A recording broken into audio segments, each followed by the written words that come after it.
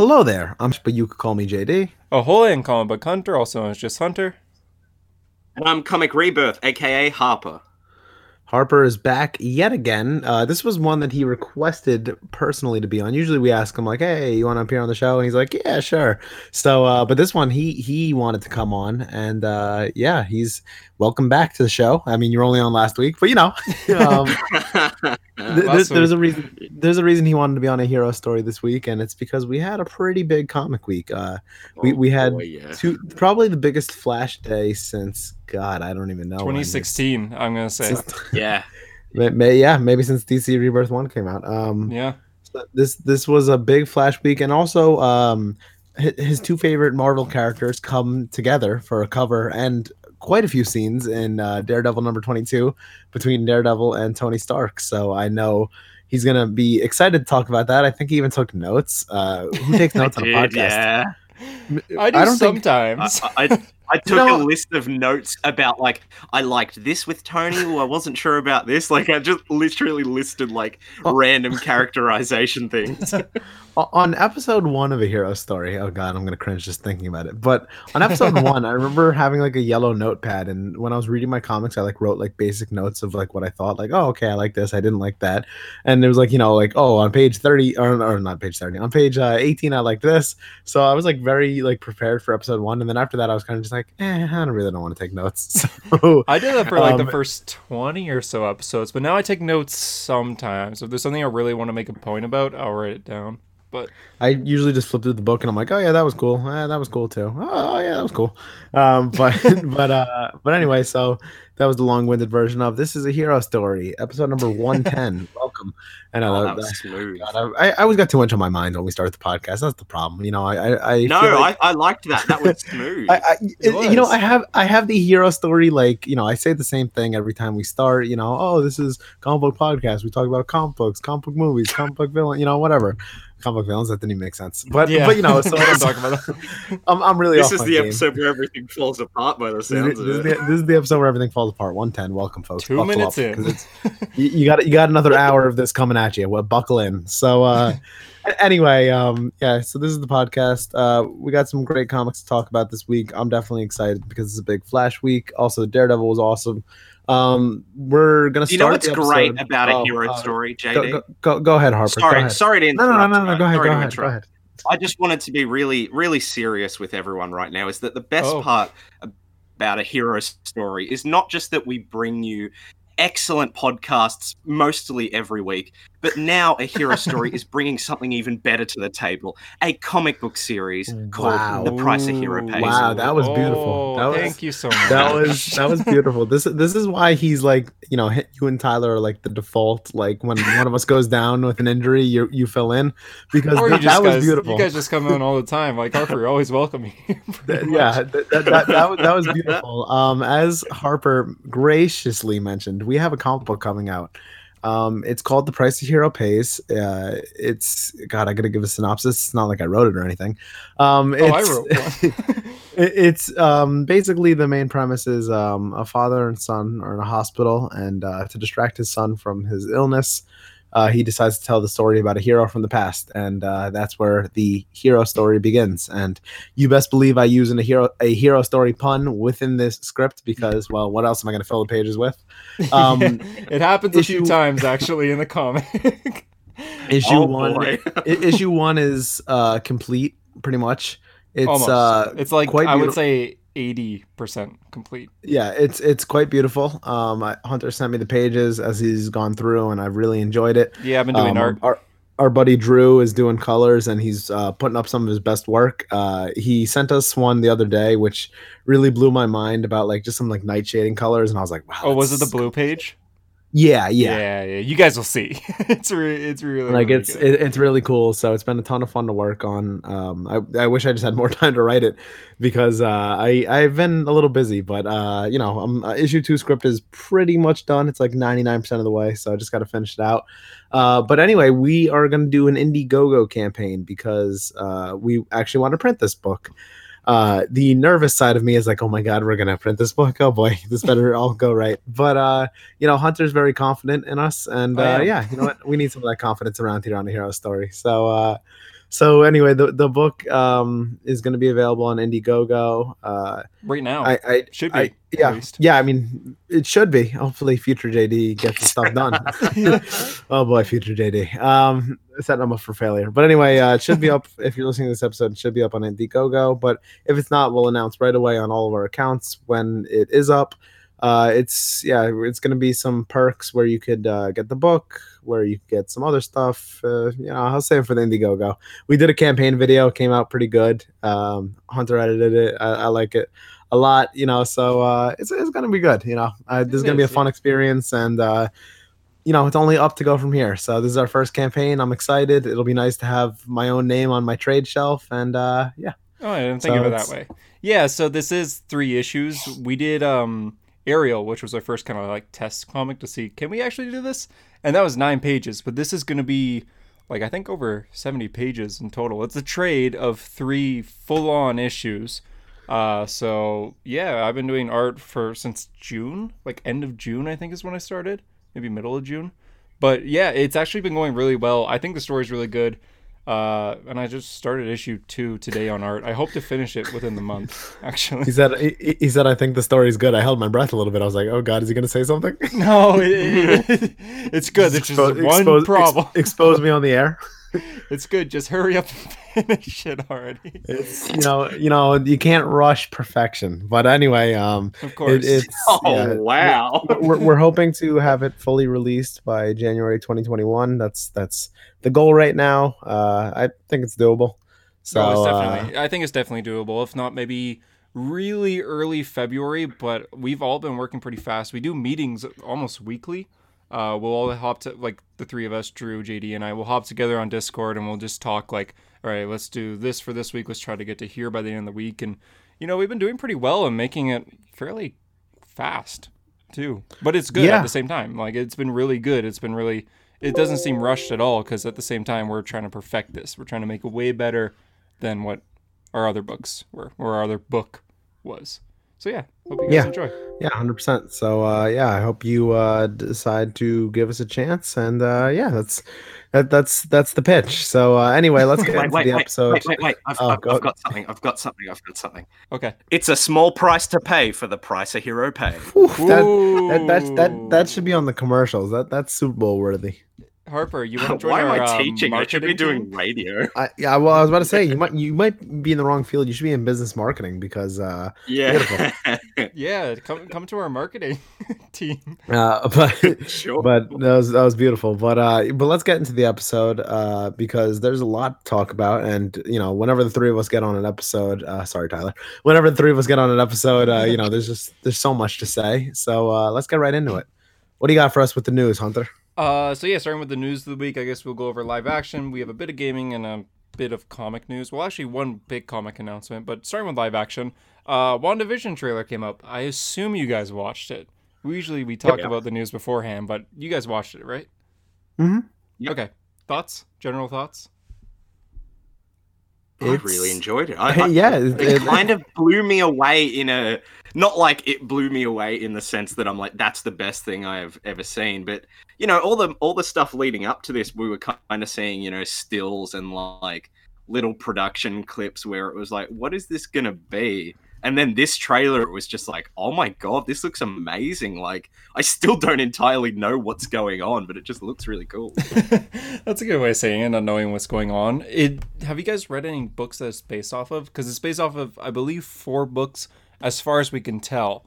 House of M, Avengers Disassemble, I think Young Avengers is one, and Tom King's Vision run. I've only read Tom King's Vision. Yeah, same here. Wait, what was the other one you named?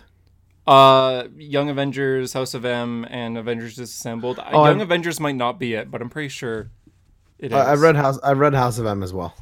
Oh, you have? How is it? I just bought it like today. It's good. Some people call it Marvel's Flashpoint, which I don't think is like an accurate title in my opinion. But okay. Yeah, it's pretty good. Okay, looking up it now, it's not Young Avengers. It's Avengers. It's Avengers: The Children Crusade. That's the other book that it's supposedly based off of. But if you guys read those 4 trades, then like you're set for WandaVision, basically. But House of M, do you get vibes of that from the trailer? I mean, I guess I don't know. A lot of people have been saying House of M like anytime Wanda appears in anything Anything. MCU. Like I remember when they got the rights to the X-Men, people were like, "Oh, they're going to use House of M to bring the X-Men in." But the point of House of M is no more mutants, not her randomly saying more mutants. So yeah, I don't know. I've never understood why people are like House of M coming, but yeah, I guess there's some things that like I'm sure there's going to be some panels side by sides that we're going to be able to do. Okay, not bad. I think it's what people do when like no one actually knows what's going on. They're like, "Oh, I'm getting mad, whatever vibes," but it's probably got nothing to do with the thing they're referencing. Like, "Oh, the Flash did anything with time travel." Oh, I'm getting such Flashpoint vibes because it's like a buzzword. You know what I mean? Or if you're like a Warner Brother executive, you know, Flashpoint could be anything you want. Oh yeah, yeah, definitely. Exactly. We'll have the Just put rival appear Batman, in just leather. every goddamn Batman. Well, I mean, I actually am getting Tom King's Vision vibes from this, just because, you know, it's like the classical 50s kind of sitcom, and that's what the Vision's vibes was like the perfect American family. I wear a plaid with the shirt tucked in, I get home just in time to see the wife and cook and like eat dinner with the family. It's like, it's kind of like that. But in this case, the Visions is about Vision creating a very horror type family. Well, I don't think we'll see Virginia or Viv or like any of Vision's made up family in this show. So, vibes of it, yes. Well, actually, who knows? With all the reality kind of bending stuff, maybe they will kind of do an episode that's like a what if, you know, the Vision had his own family of visions to kind of like reference that. I can actually see that happening. That could be interesting. Because there's just so much just crazy stuff going on based in this trailer. Like I have no idea what the actual story is, so I feel like they could actually do something like that. Well, I remember reading something when this series was announced that like each episode, or maybe not each episode, but it's going to go through like, oh, we're going to do like this episode will be this style of like a 50s show, and then 60s, 70s, 80s, 90s, 2000s, and then you get to today where it is actually like the Vision and Scarlet Witch as superheroes as we've known them in the MCU. It's just going to build up to that. So I don't know if that's still going to happen or not, but I mean, throughout the trailer alone, you can see something that looks very 50s, but you could also see scenes that look very 70s, and you also see them, like both Scarlet Witch and Vision, in their MCU suits, along with their comic accurate suits, which was... That was the part that kind of like, that really hooked me in the trailer, because it starts off with that old style kind of like 4:3 ratio, old style kind of aesthetic, and then it sort of blows out to the widescreen angle with like Vision in the air, and that's when I remembered. I was like, oh, they're doing this on like a movie budget. Like this is going to look like any film from the MCU. You know, it's not going to look like a CW show or something. Like it's actually going to look really high, like The Boys. You know what I mean? That kind of caliber. Yeah. So when I saw budget. that, I was like, oh my god, I don't know what this... I'm so excited to watch something that I'm just going to have no idea about. You know what I mean? Exactly. Like when he wakes up that character that is unnamed yet, but people have their theories, where it's like, am I dead? No, why would you say that? Because you are. That's like, okay, I'm hooked. Yeah. This is going to be the best thing in the MCU until Doctor Strange 2 comes out. I guarantee. Unless you're a huge Cap fan, then Captain won't. Iron Man, 2008. Iron Man 2008 is the second best MCU film. I stand by No, that. sorry, I'm not. I mean, my bad. I'm not saying the best thing in the MCU. I'm saying the best thing that's coming out of the MCU. Right. 100%. Yeah. Okay, sorry, I misworded that. Yeah, I agree. Iron Man, you can't really beat. I even say Infinity War, the first Avengers, Winter Soldier. Yeah, but going forward, what we have coming out, including Black Widow, Eternals, Thor: Love and Thunder, like the movies that are movies instead of just Disney Plus shows, I think this might be the best thing. If not, it's going to be Falcon and the Winter Soldier. So, one of the two. And speaking of Black Widow... Oh, I was just about to say, speaking of MCU movies, delayed again. We mentioned this, like, I think this is the third time on a hero story, but this time big delays. Usually these delays are like, all right, yeah, it's gonna come out like in 3 months from now and 2 months from now. This time, Black Widow, Shang-Chi, and Eternals were all delayed. Black Widow is now coming out May 7th, 2021. This is an entire year since its original release date. Shang-Chi coming out July 9th, 2021, and Eternals coming out November 5th, 2021. Eternals also being an entire year since the original release date, as well as switching places with Shang-Chi. Originally, Eternals was going to come out first, but now it seems like Shang-Chi is. What are your thoughts? It's sad. It's well, for me, it's 3 Marvel movies that I wasn't like that hyped about anyway. So, guess it gives me more time to be hyped, right? I was hyped for Black Widow because Taskmaster. I don't like the look, but I love the character. Yeah. But yeah, my thing is that I'm glad they did it because I would rather them wait than try and like push it out to some cinemas and then put it on Disney Plus. Like, you know, we're still in a pandemic. I know things are getting better in some places and things are staying about the same in others, and some are getting even worse. But the idea of pushing out like a massive movie, I mean, even though it's Black Widow, it's still an MCU movie. It's still probably going to make either just shy of $1 billion or over $1 billion. And that's so a good point. The fact that they're not shoving it out in cinemas when this is still going on, I honestly think is like not only a smart move financially, but morally. Like, I think it would be really shitty of them to kind of be like, hey, we know you're putting your health at risk, but like, come see the movie. Just wear a mask. It'll be fine. It'll be fine. Just come see it. Yeah, that's a good point. I think it'd be different if it was maybe Eternals, where it's a team that even us comic fans, I think not a lot of people know much about it, or even Shang-Chi, who hasn't had a series. Well, he has a series now, but he hasn't had a series in like 30 years or something before then. Black Widow, at least, is a character who has had many ongoings, has been an Avenger for a while, and a part of the MCU for the past 10 years. So I feel like Black Widow will make a ton of money here. So pushing it back is understandable. A lot of people are like, oh, just put it on Disney Plus. They're not going to do that. I'm honestly kind of excited for Shang-Chi just because of the Mandarin. Because I remember when I was younger thinking that, Ben Kingsley is the Mandarin. Like, that is so cool. And then the twist happens. And I remember being like, whatever. Like, I found it funny. I wasn't really into the Mandarin at the time. And as I've grown up, I've been like, it would have been really weird to have Ben Kingsley as a Chinese warlord. You know what I mean? Like, yeah, you have a character that is Chinese. Why just cast like the whitest guy I can think of? You know what I mean? I feel like Ben Kingsley. I don't actually know where Ben Kingsley is from, but to me, he looks like a well put together British gentleman. He may not even be British. I have no idea. But like now I look at that and I go, actually, that's a good choice that they've kind of saved the Mandarin. Like, I would have preferred him in an Iron Man movie because that's Iron Man's villain. But the fact that they're like, okay, well, we didn't use the Mandarin in Iron Man 3. Tony Stark is dead now. We want to use him for something. Let's put him in Shang-Chi and let's actually cast a Chinese actor. That makes sense to me. That's way better. That's a good point, actually. So, yeah. I am one of those people that was annoyed by the Iron Man 3 twist, but you're actually changing my mind on that with just a few sentences. Yes. Yeah. Good job. You're very his father is from Kenya and his mother is English. Oh, you looked it up. Okay. Yeah. Well, because I know he played Gandhi, so I was like, he just knew that. I know he played Gandhi, so I was like, wait, was he Indian? And I'm like, damn, I really have no idea. He could pass for any of these. That's why they casted him. So people. I was going to say, I guess that's what makes him a great actor, but geez. Yeah. It's cool that he is coming. Yeah, I'm excited for Shang-Chi as well. I'm even excited for the Eternals for the cast alone.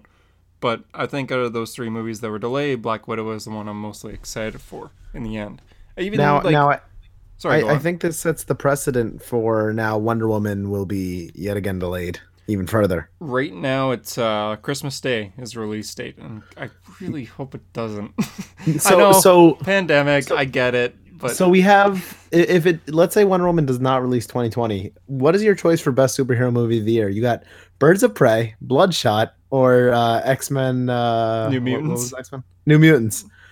Tough choices. I haven't seen, nor will I see any of them, so I don't. I've seen Bloodshot, unfortunately, and Bloodshot wasn't terrible, but it was odd. But I saw Bloodshot and I saw Birds of Prey, so I did not see New Mutants. Apocalypse War came out this year, but I also didn't like that. So. I don't know if that counts. If we're just talking live action, I was going based on live action, but I didn't see Bloodshot. I saw Birds of Prey, and I saw. Wait, you're telling me you don't want to watch Vin Diesel say, "Wait, you're telling me I got some kind of memory loss for 2 hours"?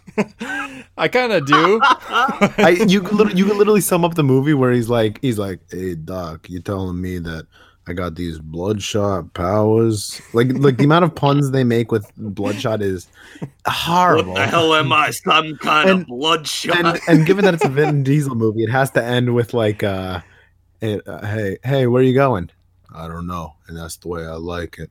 And it's like, okay, as long as I got my family with me, everything's all right. Is it one of those movies that try to Okay. use the movie title as much as they can?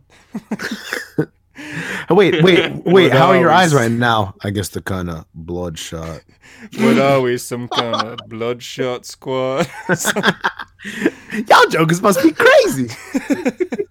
These references are out of control. Oh, Anyway. this is reminding me so much of that Alfred conversation from last week. Oh God, yeah. JD, Alfred don't being skip. a millennial skater. JD, don't listen to last week's and skip to the Batman conversation. I listen. I'm gonna need more accurate timestamps of all the times you go way off the rails. Yeah. It's the whole episode. Yeah. But yeah, so I didn't see Bloodshot, but I saw Birds of Prey New Mutants, and I would say to answer your question from like 17 minutes ago. Well, I was gonna say, wait, what was the topic that we were on? We were talking about what's the superhero movie of the year. I got But distracted by my say Vin Diesel voice. New Mutants is the movie of the year, which, like I said in my gosh. review, like Wow. 2 or 3 episodes ago, wasn't that bad. It was bad, but it wasn't that bad. So that's my I'd pick give it of a the year. 7 out of 10. Wait, no, I wouldn't. Yeah. Anyways, on to the next news of the week. Supergirl is kind of canceled at 5 seasons, although season 5 hasn't started filming yet, so it seems like they're doing like a planned ending for it, kind of like Arrow, how they're like, all right, okay, we're ending on this season. Supergirl's doing as well, so it doesn't end on a cliffhanger or anything. With Superman, Lois, and Clark coming out, this is kind of expected to me. But yeah, it's canceled. I'm sure you guys are big fans of the show, so what are your thoughts? I watched all of season 1 and I watched most of season 2, and despite its flaws, I could accept the kind of cheesiness, but I was like, it was always kind of just like an okay show. I thought Melissa did a good job portraying Supergirl. I thought, the show had moments that I was like, it's good, but then they also cast John Cryer as Lex Luthor, so, that's unforgivable. Yeah, I watched the first 3 seasons, I believe. I didn't watch season 4, and then I see her in all the crossovers. Yeah, I don't know why. Because like you said, like it is like good for what it is. It's cheesy. Melissa does great in the role. It's got good casting for the most part, but it's just not my kind of show. Like it's not that entertaining to me. It's very much like your typical CW show, villain of the week, and then your typical like, oh, occasionally she's going to lose her powers and she's got to talk to her team while on the field, and some people love that, and that's great. It's just not for me. So, like, I understand why people like this show. It's just, like I said, not for me. Yeah. Did you watch it, Harper, at all? Yeah, I'm much the same. Well, look, for a while I tried to keep up with all of the CW shows. My God, sake of that's the Flash, cruel and 'cause- unusual punishment. I did the same thing, I actually. was pretty miserable by the end of it. No, but I kept up mainly for the Flash because I've said before, I enjoy the first 3 seasons. But it really upsets me that Arrow has finished and now Supergirl is being cancelled.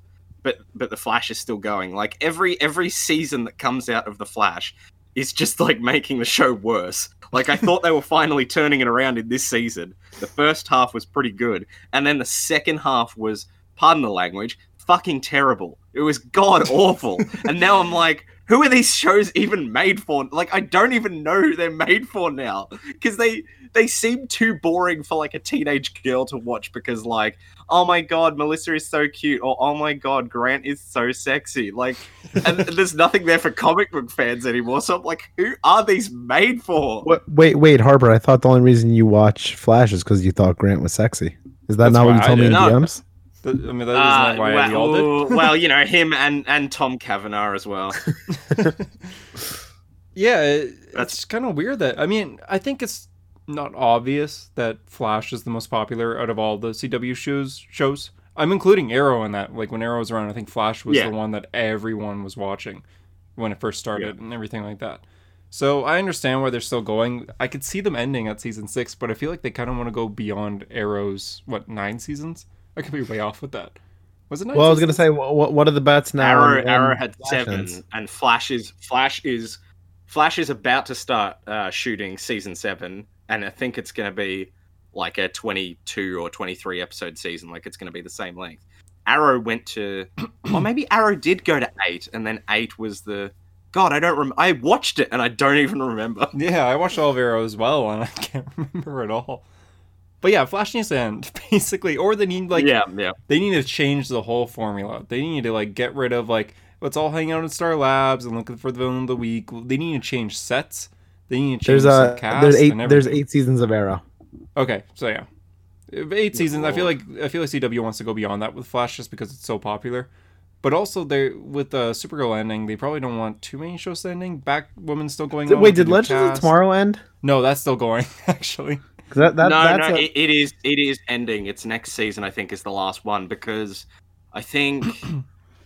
Oh, no, maybe it's not. I just think Brandon Routh left the show, and then the dude who plays... So it's basically done. Was really upset by it. Yeah, exactly. Who cares anymore? Yeah, not many people watch it. It's became its own kind of thing that doesn't really follow anything, which is respectful. You know, some people love it, but That being said, season 2 of Legends of Tomorrow is arguably one of the best seasons of superhero TV, and I will die on that hill. Damn. With the Reverse Flash, aka Mr. Matt Lesher. Yeah, it's legitimately really good. It's weirdly good. Like, you watch it and you're like, this doesn't feel like Arrow or the Flash in a good way. Like, it's bizarre how good it is. Interesting. I watched it too, but looking back, I don't really remember much of it. When I think of like good superhero shows, I think Daredevil and The Boys, if you count that, or I'll think of the start of CW Flash, which I thought was really good, despite its. I would flaws. watch Legends of Tomorrow season 2 and the first 3 seasons of The Flash before I would watch all of Jessica Jones or all of Luke Cage or all of Iron Fist again. Like, those Netflix shows to me somehow, like, except for Daredevil, I love Daredevil, obviously. Punisher, it's okay. But I feel like those somehow, despite only being 13 episodes, manage to stretch out stuff and feel longer than the CW shows, which are like 23 episodes. It's really weird. That's a good like, point. They yeah, somehow they do feel longer long. because nothing is happening. They do feel way longer. Wow, that's a good point. Huh. Anyways. That was way too Supergirl. long of a conversation about the bloody CW. Supergirl is ending. Now, next bit of live action news is Peacemaker, everyone's favorite character, is getting an 8-episode prequel to HBO Max. God, when I hate DC Comics so much, and here's why.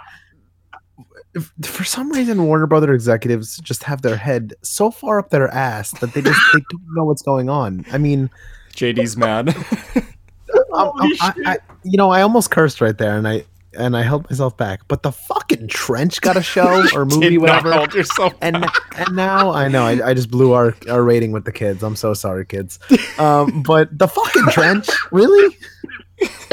He's going and then full now Italian. Peacemaker, John Cena. First of all, John Cena may be the worst actor known to man.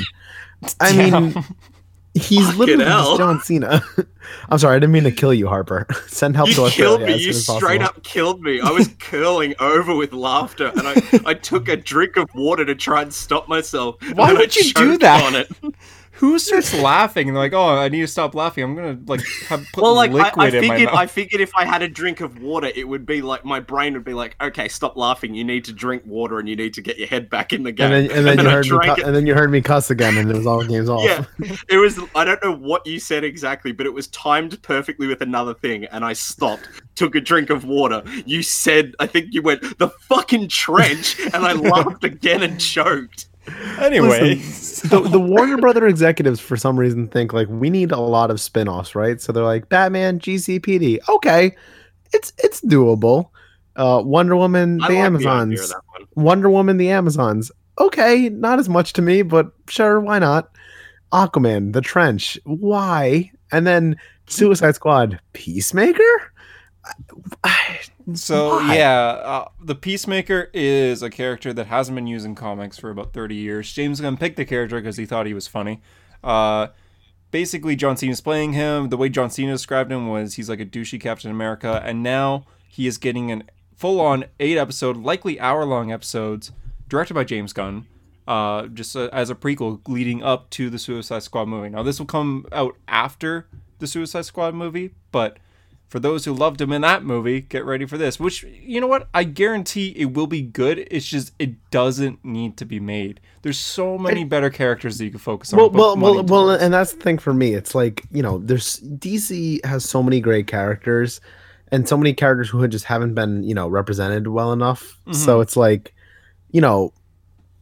Green Lantern is someone who could, really use justice in live action. The Flash could really use a lot of justice in live action, but even if you go in more, minute characters like Martian Manhunter, like there's so many great characters. A Nightwing show would be so amazing. It's just like, why Peacemaker? And by the way, if for some reason, you have a bit of an older comic collection and you own Fightin' 5 number 40, aka the first appearance of Peacemaker, now's the time to sell it, because John Cena is, he's going to be blown up. So, Can I say something to break JD's heart?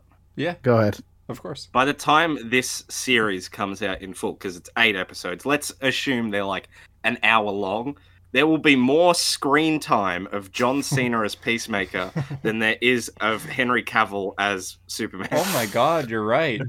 Wow. Unless you killed him. Why? Oh man, you killed JD, man. Anyway, it's just me and you, Harper. Sorry. Going on, speaking of Henry Cavill, he's returning, kind of. Sort of. Oh, that was a great segue. We say that literally every week, but now he actually is returning, but kind of. So this Snyder Cut is being filmed. It's being edited at the moment, and Zack Snyder's like, man, since this is being 4 episodes, we need like segues. We need to make this feel more like a show rather than a movie that just cuts. Because have you ever watched a movie on TV where there's commercials and it just cuts very suddenly? Like usually TV shows, they kind of gradually they could do commercials, but basically Zack Snyder's like, man, I could add a ton of scenes here to make it seem more natural, as well as extending the time a bit. So Ben Affleck, Henry Cavill, Gal Gadot, and Ray Fisher are returning to play Cyborg, Wonder Woman, Batman, and Superman for some extended scenes for Zack Snyder's Justice League. Amy Adams is also apparently doing it. It wasn't in the official report, but Zack Snyder said a while ago that he was planning reshoots with Amy Adams and Henry Cavill.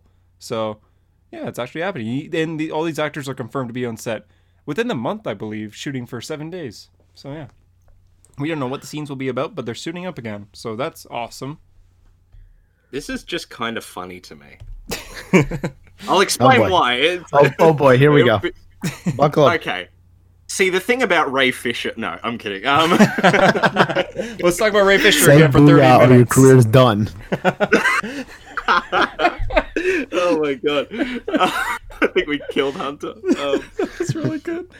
Okay. I forgot what I was going to say. No, the thing about this is I always found it funny. It was like, we want the Snyder Cut. Well, who cares? Some people wanted the Snyder Cut. Now, I personally don't care, but whatever. I'm happy for those who do. And it's like, it's going to be Zack's original vision. Now, the theatrical version of Justice League came out and everyone was like, hey, that was pretty shit. Let's not watch that again. And so obviously the movie is going to change a bit because of the things that were in that people didn't like that were part of Zack's, vision. So clearly it's not his original vision because he's changing things. Now he's going back for reshoots to just add stuff. So now it's just kind of like whatever he wants it to be, which is fine, but you can't have people harp on you now go, no, it's Zack's original vision. It's like, no, he's just kind of doing his own thing now. It's okay, I'm gonna counter that with, what if his original vision was so grand? I mean, this is the guy who said he wanted Batman raped in prison. So what if his original vision was so grand that Warner Brothers was never going to allow it? But now that he has them by the balls, he's like, screw it. I'm just going to do whatever I want. Oh, no. I think it's because his original We're going to get Darkseid fan fiction. I think it's because his original vision was actually like a continuation. Like he was planning on doing like 2 other Justice League movies by him. And now that he clearly can't do that anymore, I think he's just more so wrapping it up with an actual ending instead of foreshadowing Lois Lane being murdered in the Batcave. Because that, thank God, is not going to happen anymore. So he's kind of just changing a little bit of things just to make it so it doesn't be like to be continued, because it likely won't be to be continued. So really, we're going to see Darkseid. I know it's Uaxis. Oh, it's the younger version of Darkseid. Shut up. Don't message me. We're going to see Darkseid for Please message him 2 minutes. And it'll be, and it'll be like oh, well, look at me. I was going to be the villain in a movie, but you're not going to get that sequel. So this is just my appearance, but I'm not actually going to fight the Justice League. So it's still setting up for a thing that's not going to happen, but it's going to be less egregious. Okay? I think if, let's say, we do get a Justice League movie, I don't think it'll be like a sequel. It'll be more like, I can't think of an example, but it'll be more like another Justice League movie with some of the same actors involved. Like the Suicide Squad, like we're just talking yeah, that's about, perfect. Like, yeah, it's gonna be like that. So it's not really like you don't need to watch Justice League to get it. But I feel like if they were to do that, they might use the same Darkseid actor, like the voice actor. Yeah. Or like a similar design. So it's still like that's still the same Darkseid. So they could use it in the future. It's just you don't need to watch Justice League 1 to get it. So yeah, unless the League ends up fighting him, which a lot of people are saying will happen.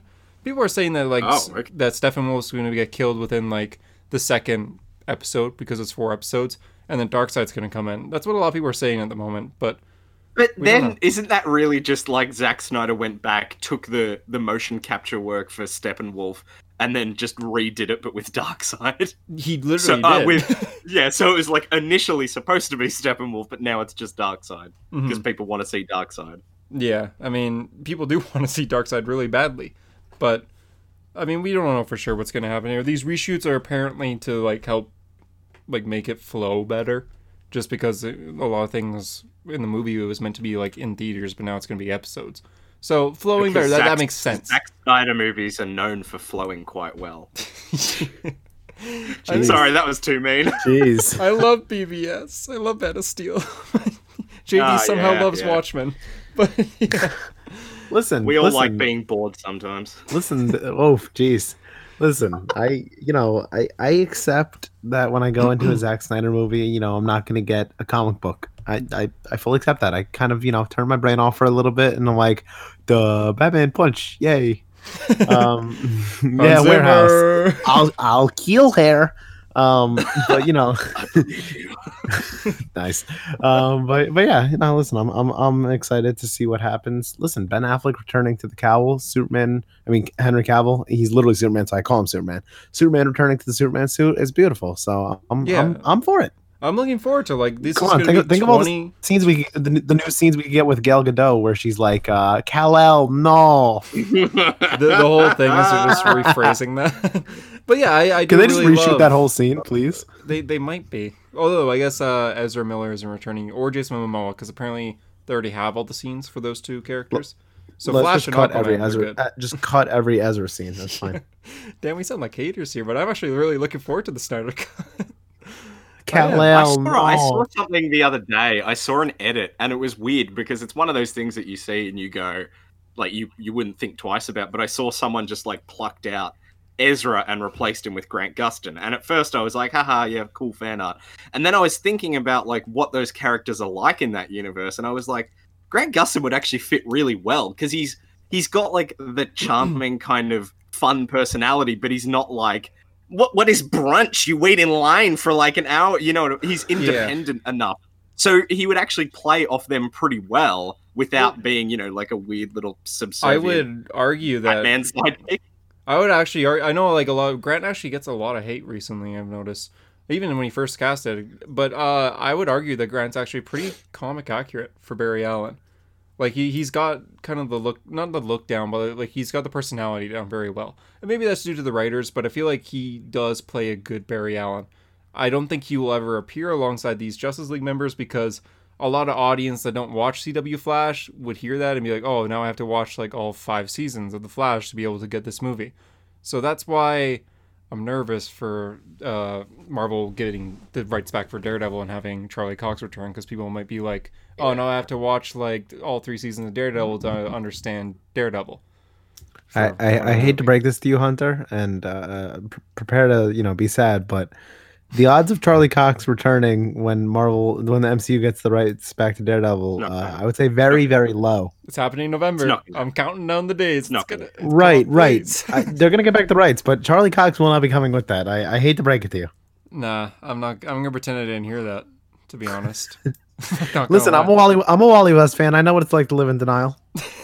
I'm just gonna pretend I didn't hear that. Anyways, on to the gaming news of the week, because that's all the live action news. For gaming news, only one bit of gaming news. The Avengers game had a patch recently, and they patched, this is absolutely true, over 1,000 bugs. Oh my god. Jeez. Why would you release a game with 1,000 bugs?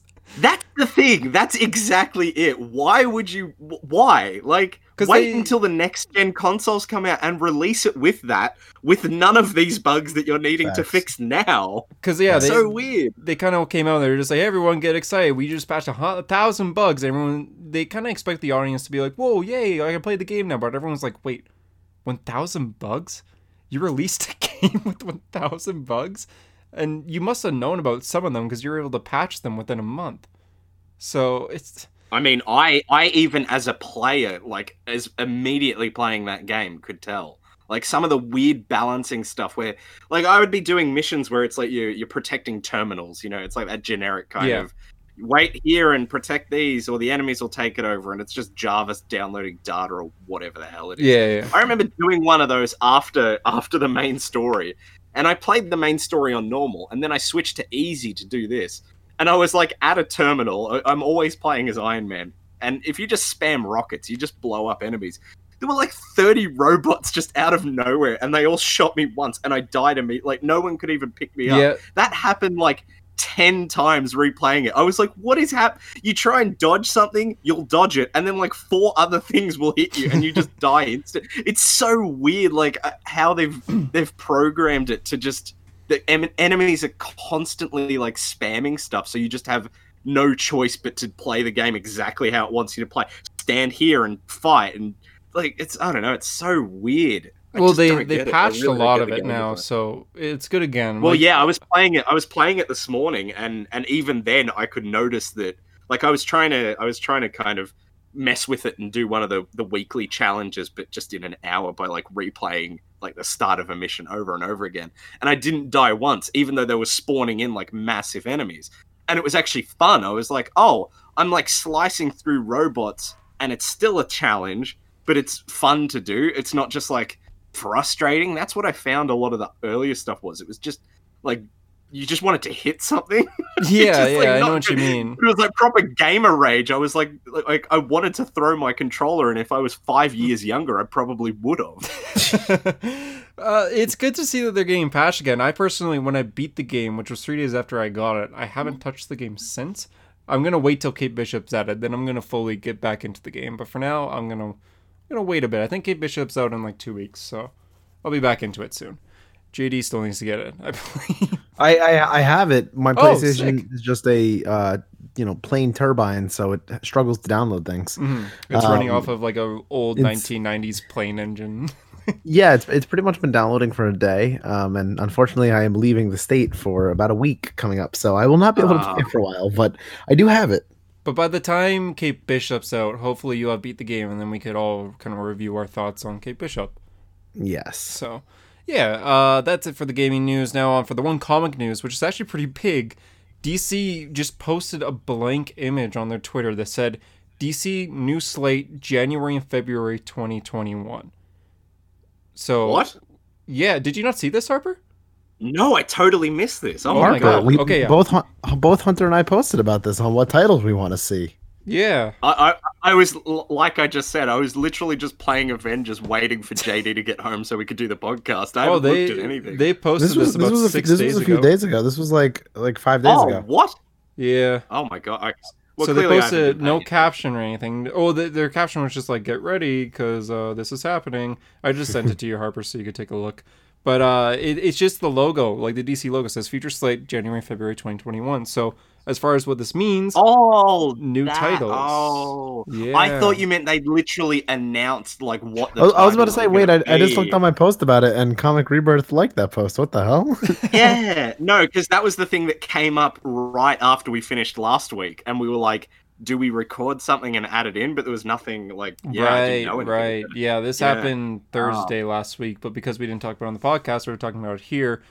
We don't really fully know what this means, but I think we all think what it means is, sorry, I stopped English there. What? Yeah, you do that a lot. Yeah. DC Future Slate is likely going to be a ton of new titles since a lot of titles were canceled, including some new writers coming on to titles that are currently going on, like Superman and Action Comics, where Bendis is leaving the titles. So, what do you guys want to see? Mark Waid writing the Flash.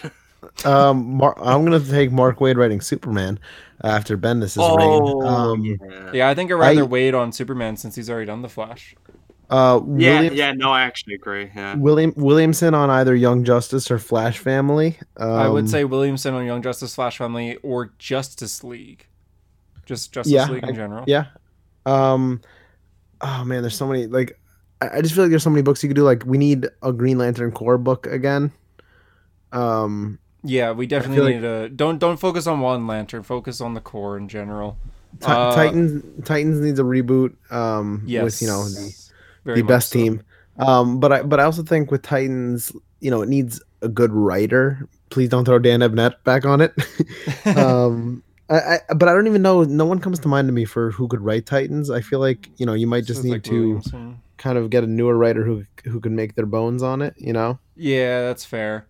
This might be a hot take. I would like Scott Snyder to write Green Arrow, assuming we're getting a Green Arrow book, which I feel like we will, just because Green Arrow hasn't been around for. That doesn't seem like that hot of a take. It's just Scott Snyder. I don't think that's the hottest take. Scott Snyder gets like a lot of kind of like nowadays, just because of. Well, if you had have said, I would love Scott Snyder to write a Barry Allen series, I'd slap you across the face. Yeah, well, Jesus, we're countries away, we're an ocean away, but yeah. Do you think I could rock hair like that, John? Okay, oh my god, dude! Yikes. That was the point I stopped reading Justice League. Lucky you. I think his writing is good for humor, so I feel like Green Arrow is one of those characters they could handle pretty well. Out of all the characters, I was thinking like, what would I want Scott Snyder on? Because I guarantee he's going to be on something here. And I would say Green Arrow, although I feel like he might be on some like a bigger character than that. I could see Superman, unfortunately. I could see Wonder Woman. I wouldn't mind Wonder Woman, but I was just thinking Wonder Woman, yeah. Yeah, actually, I would. Yeah, Wonder Woman's kind of the main character of Death Metal at the moment, so I can see him writing Wonder Woman pretty well. Wonder Woman has had like 35 writers on it for the last all Rebirth. Like, it just keeps shifting writers. No one could. I think they just got a new creative team, didn't they? But that's what I'm saying. Like, no one can seem to stay on the book. Yeah, it seems like a lot of people, like, as soon as they get a new creative team, a lot of people pick it up, and then they don't pick up the next issue. So I feel like they're just like, oh, maybe this one's not selling, so they change it around a lot. And I think we need a new slate for people to want to read it. Because if we get a Wonder Woman issue 1 moving on, I'll probably buy it. I'll give it a shot. If I don't like it after the first arc, then I'll probably drop it. But I want to get back more into so Wonder Woman. Depends on who the writer is. Yeah, that too. And I like to see a good artist too. If Romita Jr.'s on it, I'm sorry. I just can't. I'm not strong enough. Yeah, I'm not strong enough for that. But yeah, DC Future Slate, we should be getting an announcement of what this fully is within about a month, just because solicitations just came out. So around this time, dream title for me would be James Tynion on a Zatanna solo series. That would be like a dream. Oh man, Harper, that would be quite the dream for you, because I that's literally like, the guy who saved Justice League Dark, and then the guy and your favorite character from DC. So yeah, like it's so weird that Zatanna has only had one proper like solo ongoing series, and that was Paul a decade Dini, ago. right? And yeah, and the only reason it got made was because it was Paul Dini, and he's like obsessed with Zatanna. And then once again, goddamn Flashpoint came along, and we lost that. Just like we lost Steph Brown as Batgirl, and Wally, and Barry, and Jay, and Bart all together. We lost that again. Man, but Flashpoint was dumb. Yeah. But with those characters that we lost forever, not anymore, because they're back in the comics of the week. Whoa, transition. Wow. Yeah, so before we get into it, with all the comments that came out, what are your covers and pick of the week? My cover of the week is going to be Daredevil 22, because I don't know, it's a cool look. My pick of the week is going to be I'm really tossed up between Flash 762 and Speed Metal, but I'll go Speed Metal. Okay, for me, I will agree with you with the Daredevil cover. It's basically, for the listeners that don't know, it's the Iron Man helmet, but with devil horns. Fairly simplistic, but very cool looking. And yeah, my pick of the week is also Speed Metal. What about you, Harper? I all of these covers are really good. I think the Flash one is like really perfectly kind of minimal. The Speed Metal one is just badass.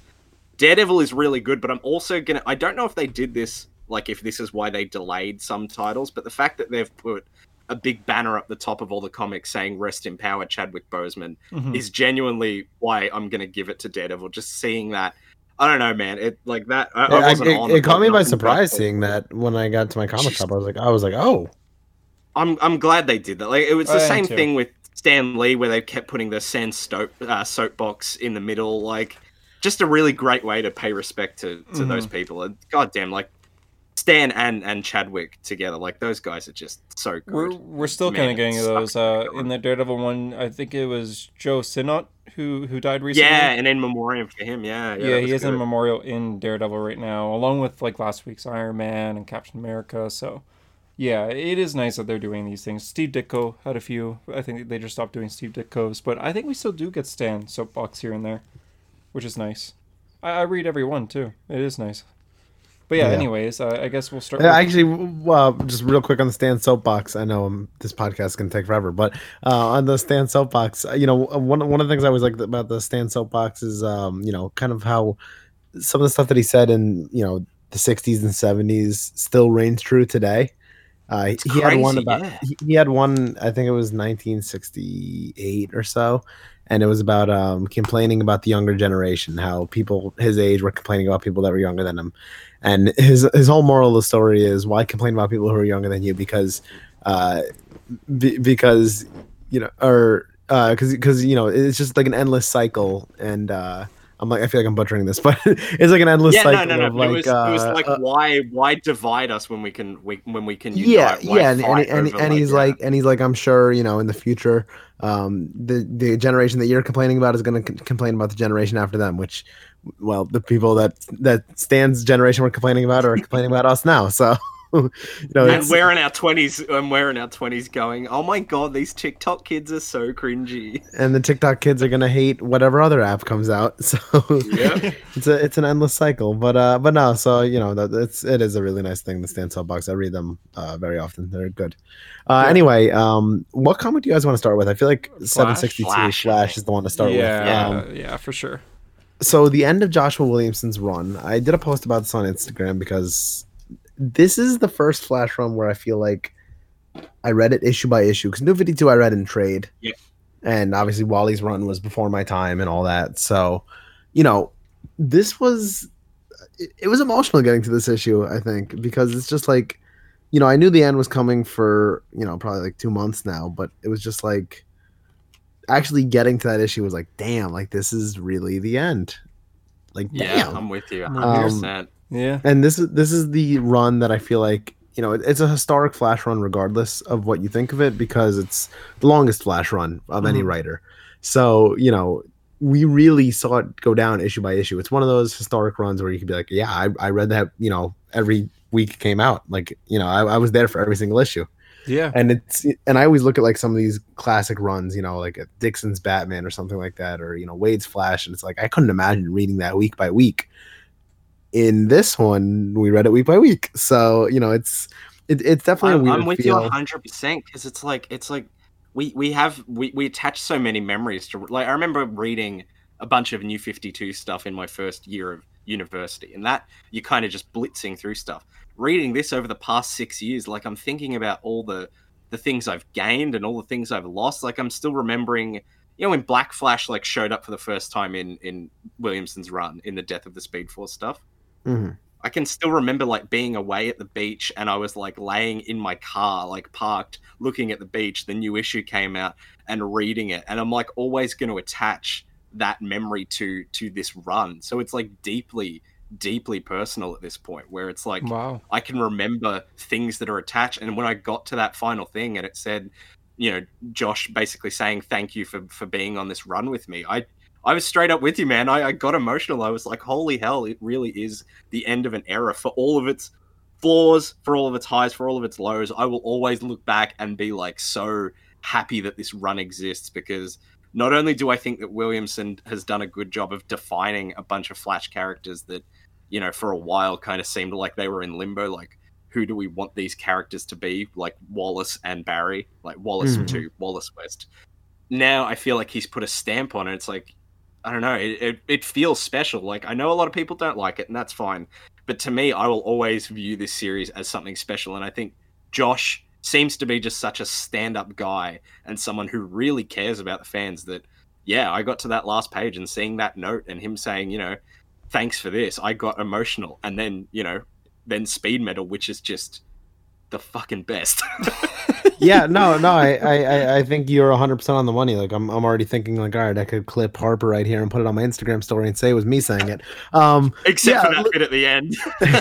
Listen, I think you're 100% on the money. I mean, this is, in 2016, I didn't read in single issue because I thought, I'm a trade guy.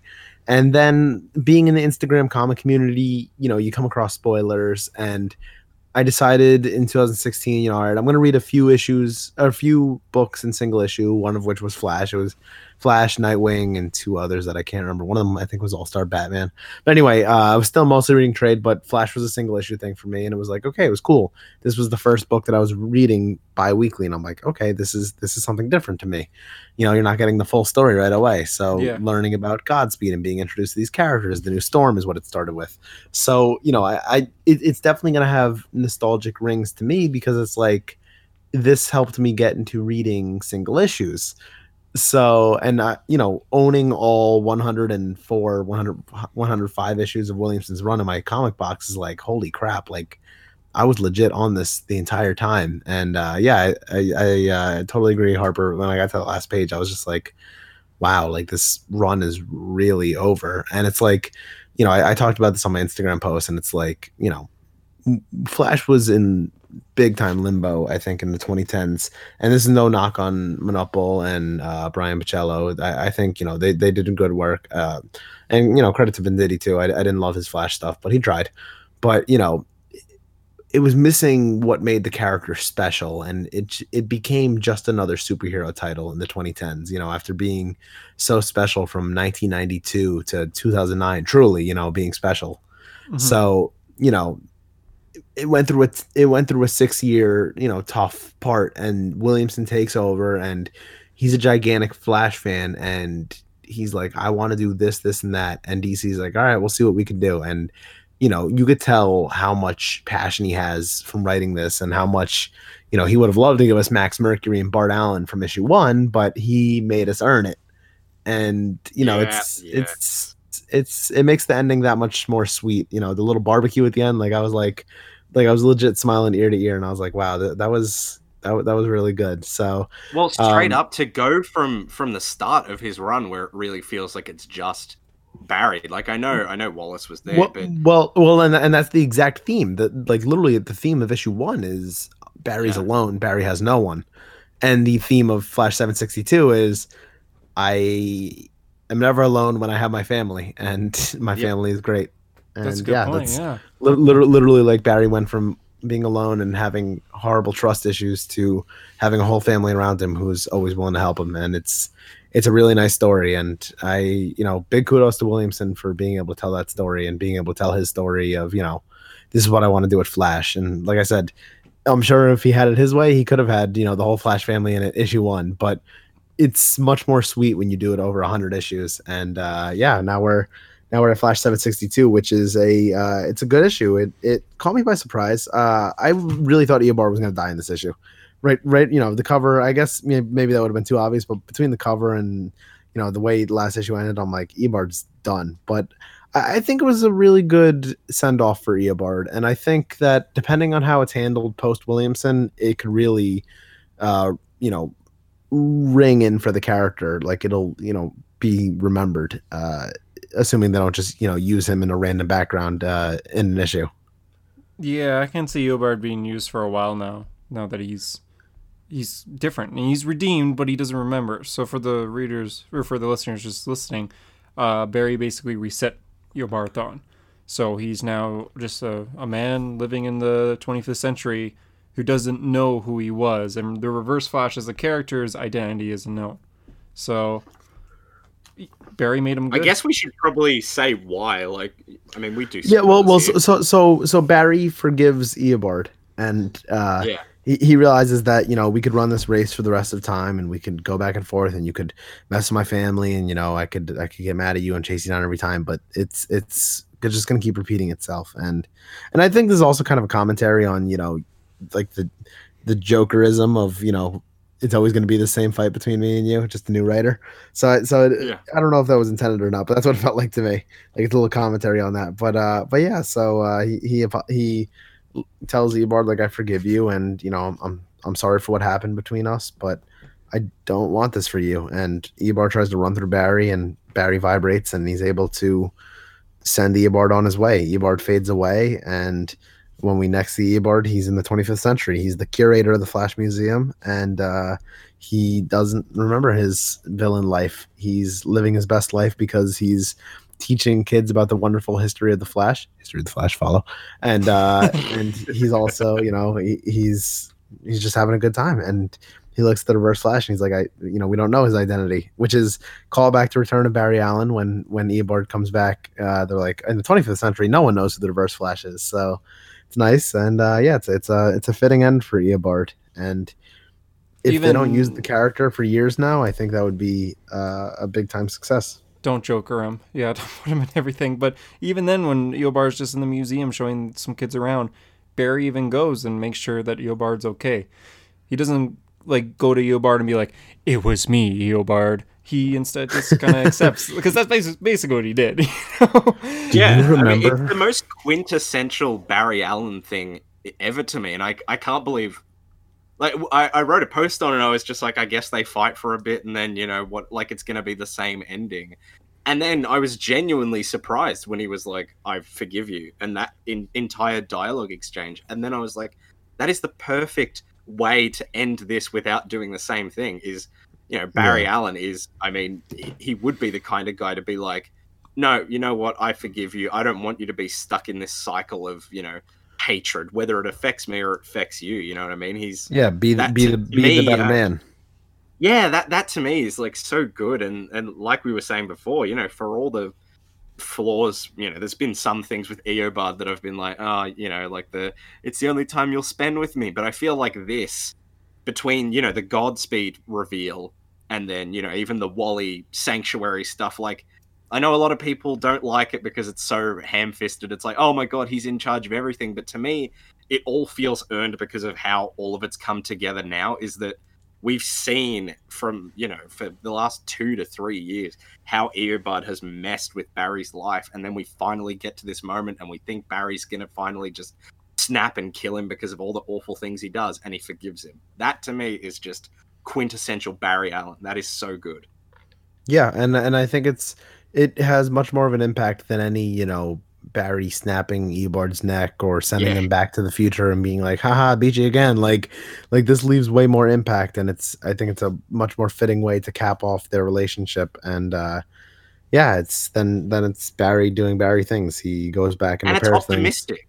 Yeah, you know it is optimistic, like, because it's like there's been so many times in this run that are kind of dark, and Barry being like, oh my god, I have to run alone because everyone around me gets hurt. But this is the ending that I feel is what this entire run has led to, where it is the optimism shining through, and him being like, through all the things you've done, I don't care, I'm going to forgive you, and then eat lunch with my family. It's like, yeah, and then he kind of resets a lot of things that Eobard did towards the end. So he puts the Tornado Twins, back in their time, back to right, so they don't even remember Uncle Eobard.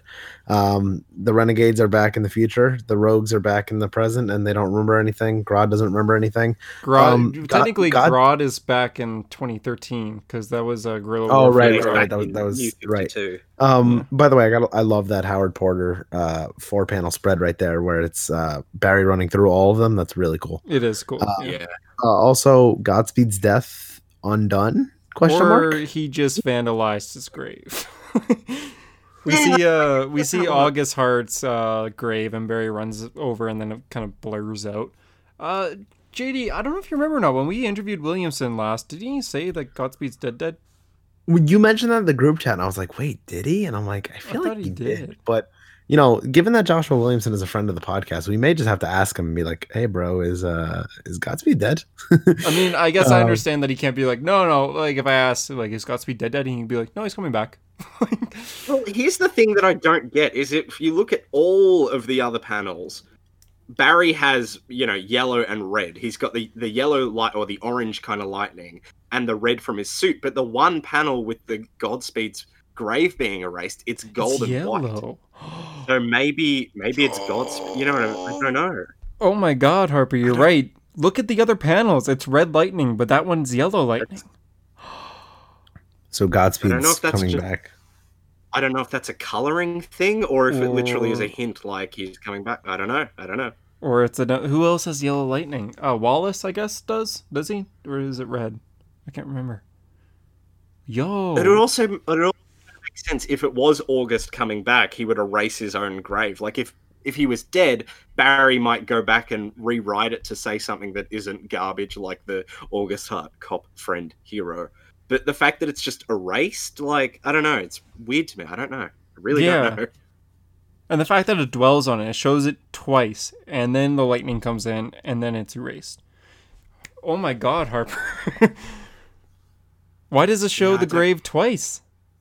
It's like, I don't know. Because, like, it would make sense if it was Barry, because we're seeing him run through and, correct things. But I don't know, the whole lightning thing is kind of throwing me. This is probably a theory that just, like, it doesn't mean anything.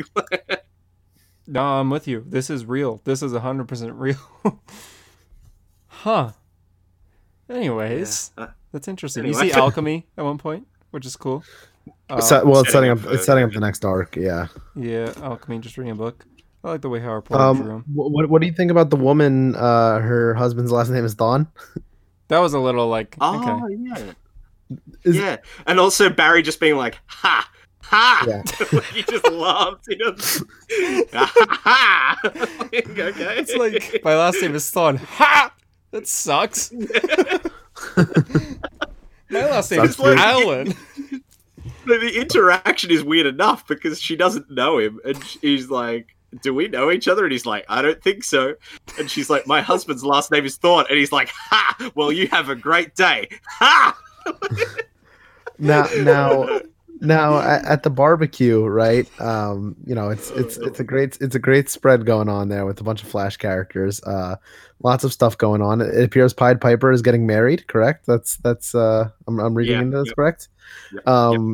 Also, gotta love Jay and Henry Allen barbecuing together.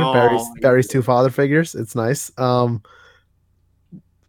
I took out of this is, so you see Iris is wearing the shirt of, I guess, what's his name's mask? Jason, right? Jason Voorhees, yeah. You remember in Flash Year One, quite possibly the worst line of dialogue I've ever read from Iris West. When she's talking about how she loves horror movies and she does like a roar, like, oh god, it's so bad. But you guys remember this? That's a nice little piece of continuity there. I'm a sucker for continuity. So he mentioned in Year One that Iris loves horror movies, and there she is wearing a horror shirt. I don't know, it's something simple, but I love that, even though it came from one of the worst lines of dialogue. but I honestly just love seeing Bart, Wallace, Jai, and Irie all together. And I'm glad they made Bart look older, which is good. He looks bigger. Which is good. They also made Wallace look in like super young. Yeah, that's the thing, is that I like it because I want Bart to be older, because he should be. Bart, I feel, should be like 17. Wallace maybe like 15. But, like, if you look at, like, Teen Titans and even some issues of The Flash, Wallace looks like he's 19 years old, man. You know what I mean? Yeah, he's a grown-ass man. He actually looks 10 years old here. I like to think that the dog is Bart's dog. I just dropped my whole mic. That was terrible. I like to think that the dog is Bart's dog from Impulse Docs. No. It's got a tag. I'm thinking it is. Irie, Jai, and Linda.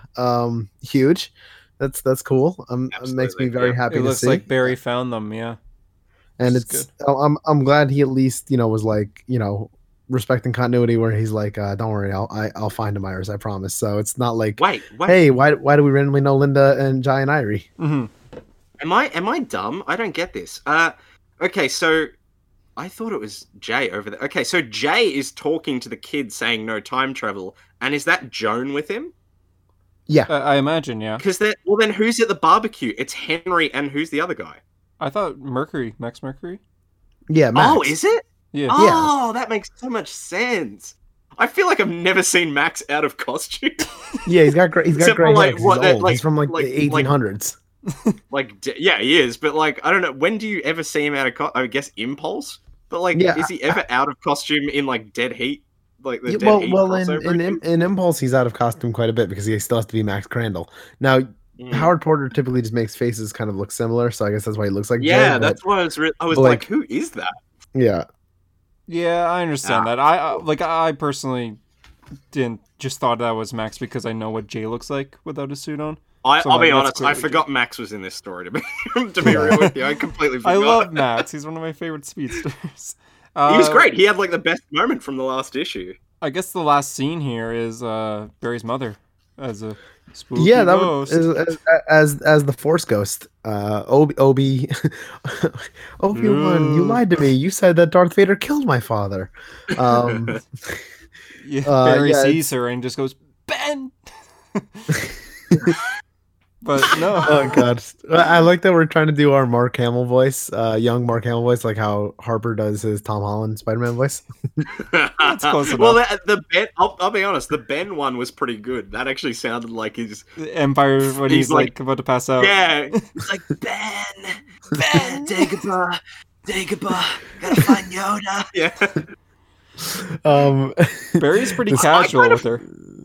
I kind of thought the reveal with his mum was weird because they like show a silhouetted panel where they're talking to him, and I was like, "Oh, is it going to be the old man Barry Allen?" From That's what I thought. I thought it was going to be Old Man Flash too. So cool.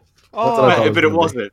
Because I like the idea that that's a Barry in the future that maybe has lost a bit of hope because of all the crap that's gone. But yeah, it actually would have been cool if he's talking to Old Man Flash, and as Iris appears, Old Man Flash kind of just fades away.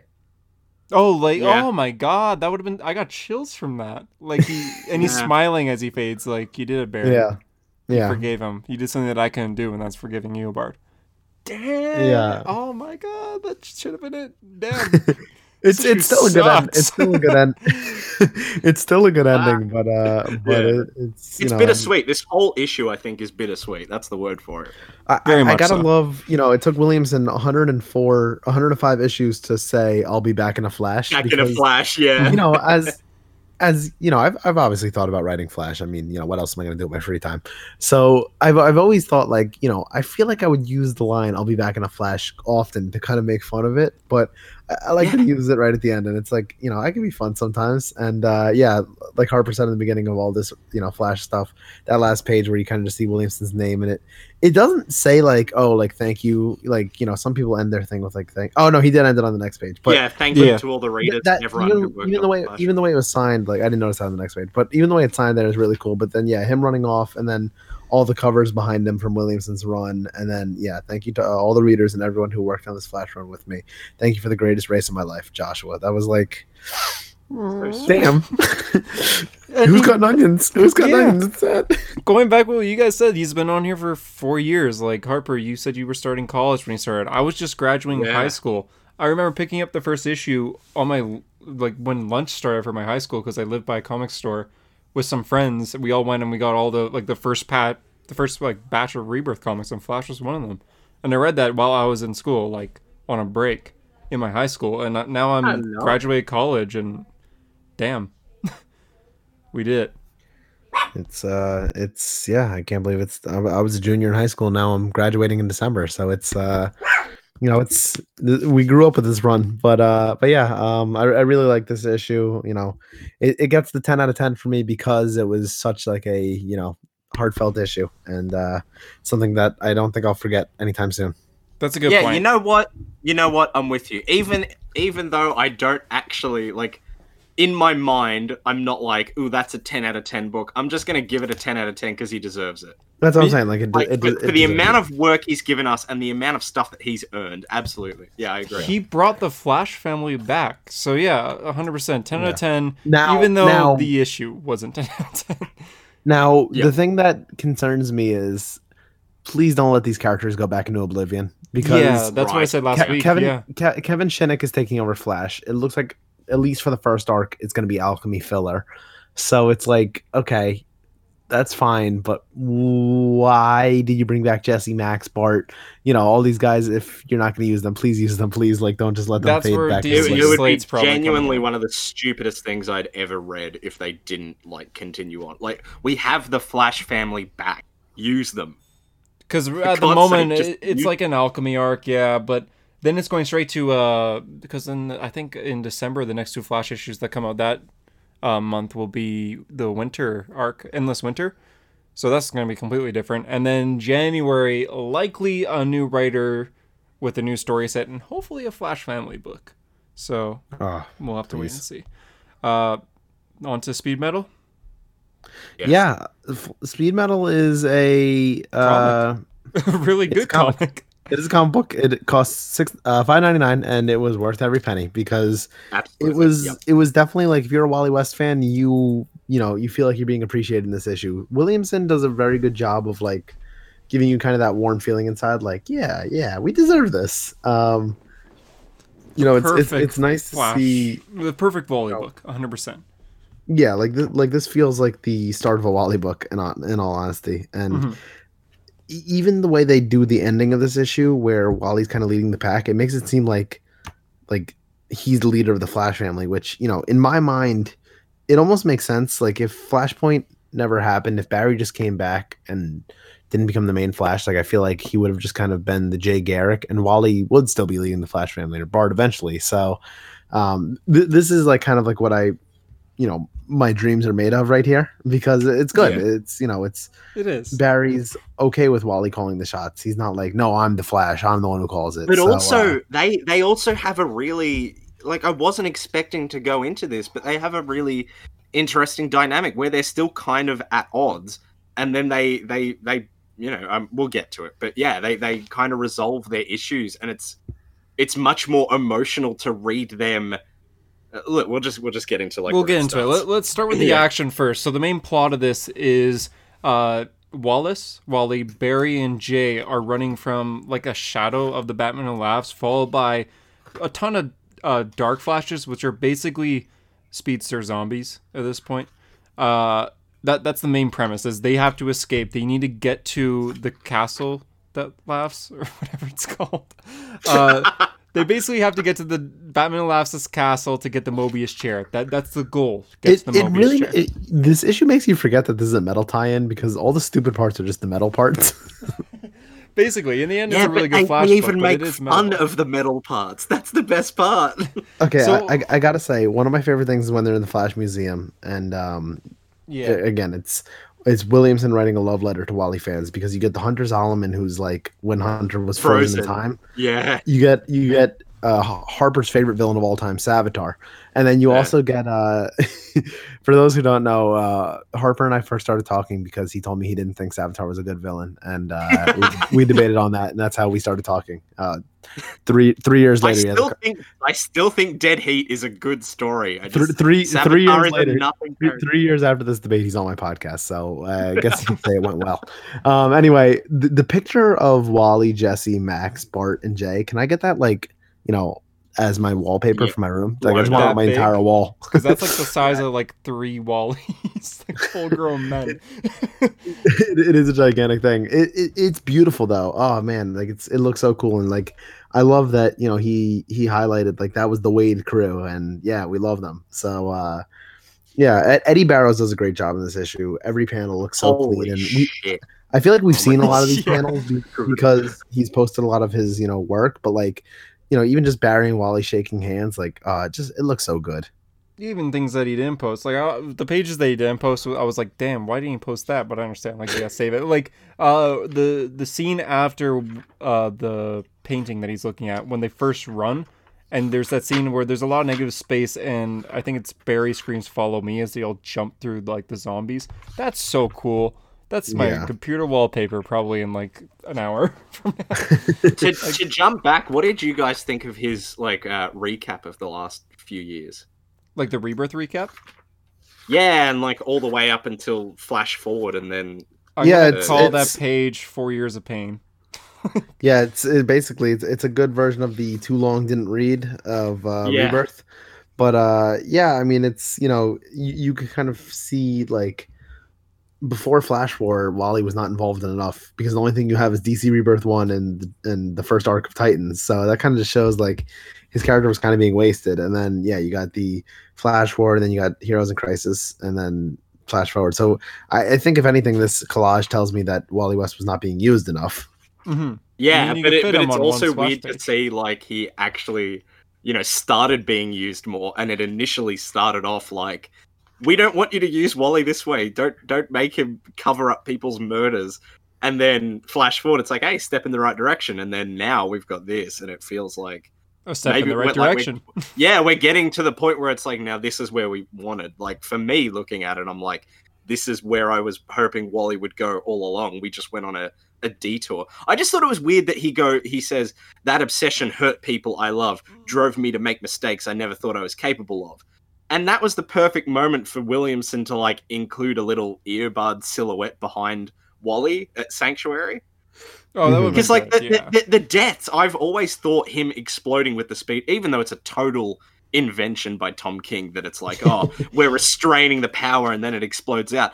I like the deaths. I think the deaths are cool, and if what came after that was better, it would have been a good story. But then Wally covering everything up, that's when I'm like, that's not and Josh did the best he could trying to answer that, where he was just like, hey, the deaths are on Wally, and that's fine, but the cover-up stuff isn't entirely on him. That's good, but I really would have liked if they actually referenced that in this, because even later, Barry's like, I recently found out all the ways Earbud messed with my life, and I've been like, oh, can you tell Wally, like, that, he had something to do with Sanctuary, please? Hey, pal, everything's okay. You don't have to wear blue anymore. Yeah. I really love the page of Wally doing the speed formula. Man, that is such a yes! Yeah, that made me gasp.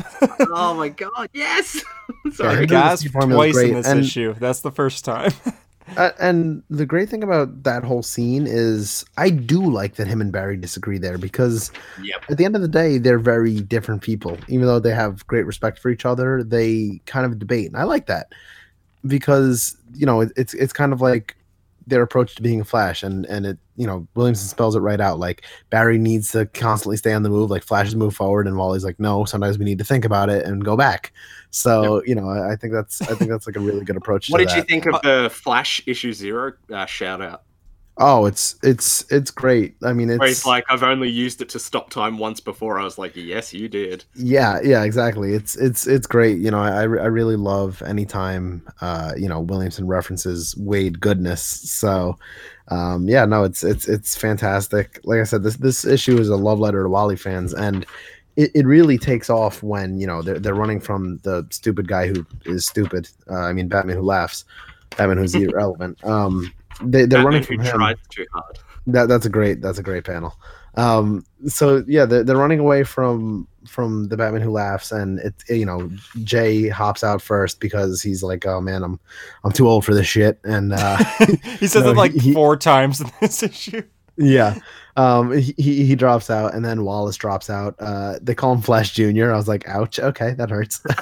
Anyway, it's down to just Barry and Wally, and Barry's like, I can't do this. Like, Wally, you got to do it. And I'm like, yeah, we know who's the fastest man alive. Hell yeah. People in my Instagram comments are going to tell me I'm wrong, but we know who's the fastest man alive. So, and then I think that, the bottom 3 panels there where they finally catch Wally and he transforms. I mean, that, first of all, just looks magnificent, but also it leads to perhaps my favorite splash page in comics ever. Whoa! Wow, did I just say ever? Holy crap, ever! I'm going with it, ever.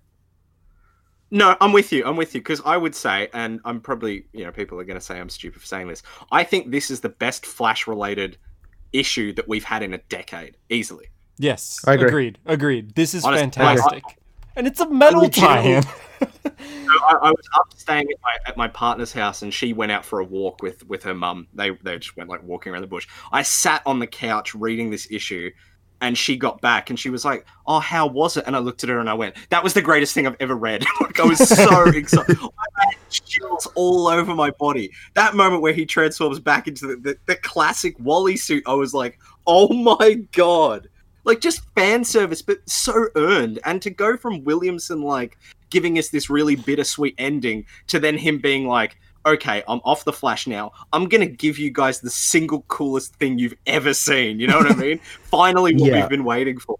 I mean, and the splash page really covers like everything. And Eddie Barrows, I mean, my God, like I can't say enough about, you know, how good his art is here. And I never really considered him for a Flash book, but get this man on a Wally West book right now. I mean, look at the way he draws Linda Park and it's so good. Even Iris looks great. Yeah. The scene when Wally first tries to transform before the splash page, when you get to like you just see the bit of the cowl covering his hair, I froze. Yeah. I was excited, but at the same time like afraid to turn the page. I was like, oh no, it's happening. It's actually happening. Oh my god. I'm like looking at it now on my screen while talking to you guys. I'm getting emotional. I'm legitimately like, holy shit, I can't believe this is real. This actually happened. And the Batman who tries so hard. The funniest thing about this is we actually knew that he was going to get his suit. We did? Because if you remember correctly, Eddie posted the scene where the whole family's hugging him, and it's like, hey, wait, that's Wally in a full Flash suit. But even knowing that going in, just seeing this page is so good. I didn't see that. I didn't realize that. I don't know if I saw it, but if I did, I guess I must have assumed that was like a flashback. I had a feeling he was getting a full suit in this. At least from that, I was like, "Oh, that makes sense. Like that's cool." Oh yeah, I didn't expect it at all. And I wasn't expecting the family stuff, all the reunion stuff at all. Me either, because I thought that was just going to be saved for the last issue of Flash, which we just talked about. But yeah, we got the whole family back again, including like new members like Mina. And it's really nice that we get even just in the Wally panel there. Talking about how he has lightning rods. I think that's a good concept because I think when it first started, it was Linda Park, but Wally has progressed so much beyond that where he really now too. What? I'm sorry? I said he's got kids now too. Yeah, those just are also lightning rods. I would even say Bart is a lightning rod, or even Barry Allen himself. Yeah, the more you build out that family, the more he's going to have to ground him. Like, obviously, Linda is his love, but I mean, he's got kids. He's got a protege. Like, you're absolutely right. It can't be just one anymore. He's got so much. Mm-hmm. And like you said, that was the theme of the end of Williamson's run, is having that family and how much better it is to have people around you than to run alone. And that Wally was doing that for so many years, and now finally we get this. Yeah, and then I gotta say, when he said, "Hey, Batman who tries too hard," I swear I thought he flipped him off. I didn't realize it was a metal sign. I did that at first too, but then when I realized it was the metal sign, I actually thought that was more clever because it was like him literally mocking the entire concept of this stupid metal stuff. I was like, oh my god. By the way, the way his eyes light up like that, like with the white shining, it's very so good. Anime. But then we get Wally flying through lightning, and him in the Speed Force has got to be one of my favorite things ever, because literally everyone's in the Speed Force, and like you said, it's even newer members like Avery's there, which is cool. Mm-hmm. But just Irie and Jai, Irie in the Impulse suit, beautiful. And oh god, it's so fucking like I'm overwhelmed because it's that good. Like when Wally's smiling. In the bottom left of that, in the bottom left of that page, when he's smiling and just looking up, like that is, it's beautiful. It's perfect. Just like, what? they had to cut his cowl a little bit to show that it's not Barry. Yeah. Yeah, I love that. I love that just so that when I see those panels get posted online, there aren't people in the comments going, "Oh, what Barry issue is this? Like, what's going on?" Like, I can be like, "Look at the hair." But God, just the kid said you had a new blue costume. Sounded nice. Really? Doesn't matter what you're wearing. You're still my Flash. I was like crying, man. the "You're my Flash" line. I was like, oh god, that's so beautiful. Like, it's me too. And even the Bart. Oh my god, Hunter sounds like he's crying right now. But like even Bart coming up with the plan, and Wally, like, they didn't have an emotional reunion, but it still felt burnt. Like, it was quick, but it was just like, Wally's just happy to see him, and Bart's happy to see him, but he's never going to admit it. Like, I don't know, it's just it wasn't as big as I was expecting a reunion between them to be, but it was still like, I don't know, I'm just too happy. Like, seeing them together, I can't go, oh, that was a missed opportunity, because everything is just so good. It is, yeah, it honestly is. And even though he goes back to the blue suit in the end, I'm kind of okay with it, but I have a feeling when Death Metal's done, he will get the classic suit again. This is like a tease, like, and I like that design. Like, I like the design. I'm glad he'll have it for the rest of Death Metal. Yeah, I like the blue suit too. I think it really stands out well. Though I do hope he goes back to that perfect Cal suit by the end of Death Metal. Well, would you make any changes? I mean, would you change the lightning so it's the one bolt instead of the two? If I were to make any changes, I would make instead of him having like the orange lightning, it would be silver, like his rebirth suit. Mm-hmm. And same with the boots, but that's it. I still want it to be pure red with the same ear wings and the same like full cowl, small white eyes. I really like that. So yeah, I just changed the color. I think that was the perfect. They almost had the perfect design when Barry came back in Rebirth 09, where he had like the single point that I wasn't huge on the nose piece. I think get rid of the nose piece, and that's the Wally suit. But yeah. Oh man, Bart saying "sup, old man." Oh, perfect. Literally perfect. And we'll have to bail you out again. Was I the only one that when Jay was shining off his hat, I thought he was going to give it to Wally for a minute? Oh, I didn't think that, but that'd be cool. That would actually kind of be cool, honestly. Like, you heard this, kid. Why? When he was like, hey West, where are you going to find a needle and thread in this place? I thought he was going to like hand him it. I was like, oh, cool. And I'm like, oh, never mind. But yeah, it's a beautiful thing, and yeah, I mean, you know, while he's like, let's go, Barry. He's like, lead the way, and he's like, nah, I think you got this covered. It's your turn. I was like, yes, it is his turn, and yeah, it ends on a perfect note of damn right. Now, unfortunately, this goes back in the hands of Scott Snyder now, so I'm terrified. But triple flash. But I find he writes to me. All right, I have optimism because he literally says, where is it? Yeah, Jay's like, you want to say goodbye? And Wally's like, I don't need to. I know I'll see them again soon.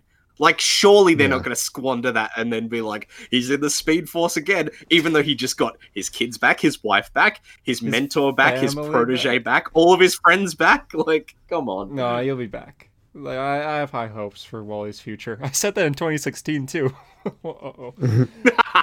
But yeah, Speed Metal in general is like a solid 10 out of 10. I know we said last issue was 10 out of 10 because it's the end of Williamson's run. Well, as an issue, this is an issue that I actually legitimately would give a 10 out of 10. Not because of like, good job Williamson for what you've done for Flash fans, but as a Flash fan, and it's fine to admit your own biases, I am a Wally West fan through and through. He's one of my top 3 favorite characters. This, to me, is a 10 out of 10 single issue because of how incredible it is for Wally. You know what I mean? Looking back at all the single issues that I've loved, I think this is a top 5, like, best single issues I've ever read.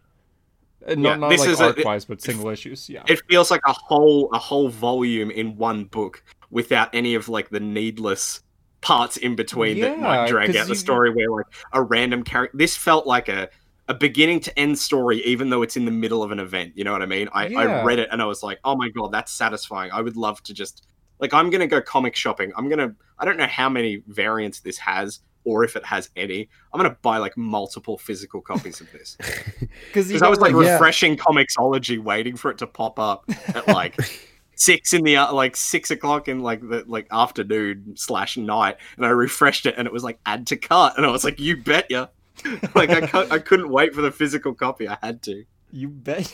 Yeah, man, this is like it's as a Wally West fan, like you said, you got to admit your bias, but like as a Wally West fan, like this truly felt special, and it was like truly felt like the love letter to Wally West fans that like we've been waiting for a while, and like I haven't felt like this genuinely like genuinely happy like in a long time. So that's exactly it for comics. The only time I get so hyped for comics is every Daredevil issue, but now this was so good. This was perfect. To me, it was a different kind of hype because it was just this issue felt like a warm hug, if that makes sense. Like it totally does. Yeah, it felt like everything's gonna be okay. Your favorite character's in good hands. So put Williamson on a Wally West book.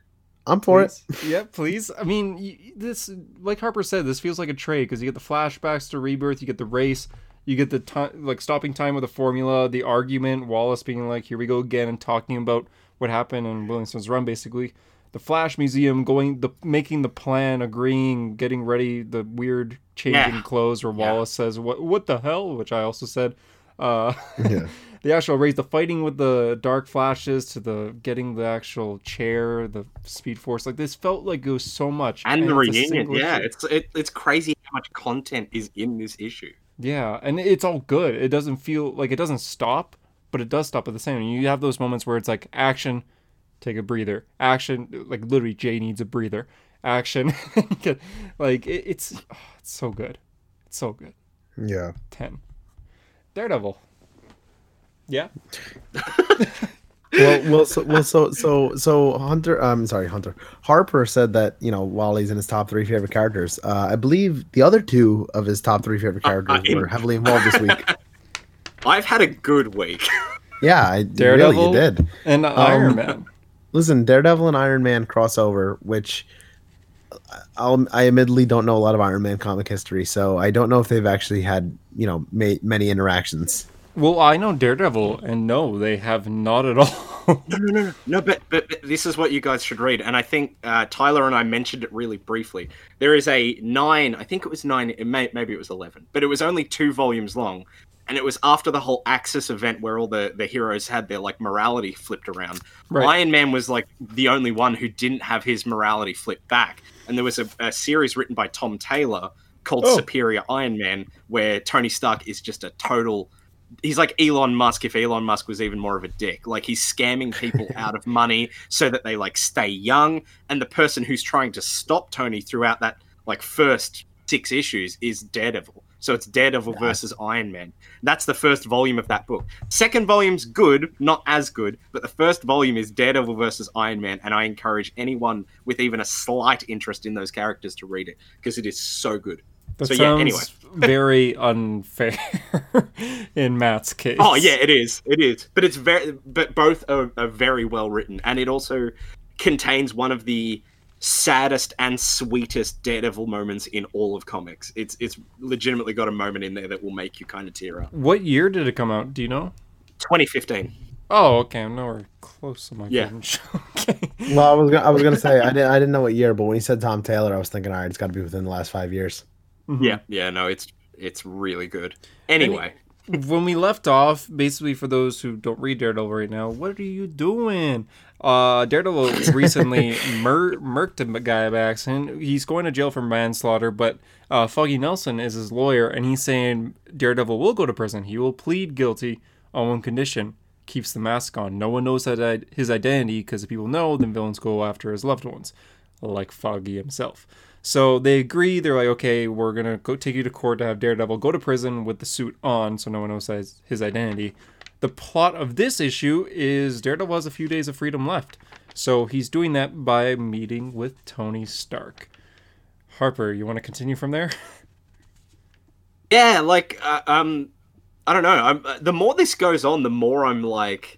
not sure if he's actually going to go to prison, but you know what I mean? Like, they're going through the motions of the trial, and they're seeing how much time he's going to get.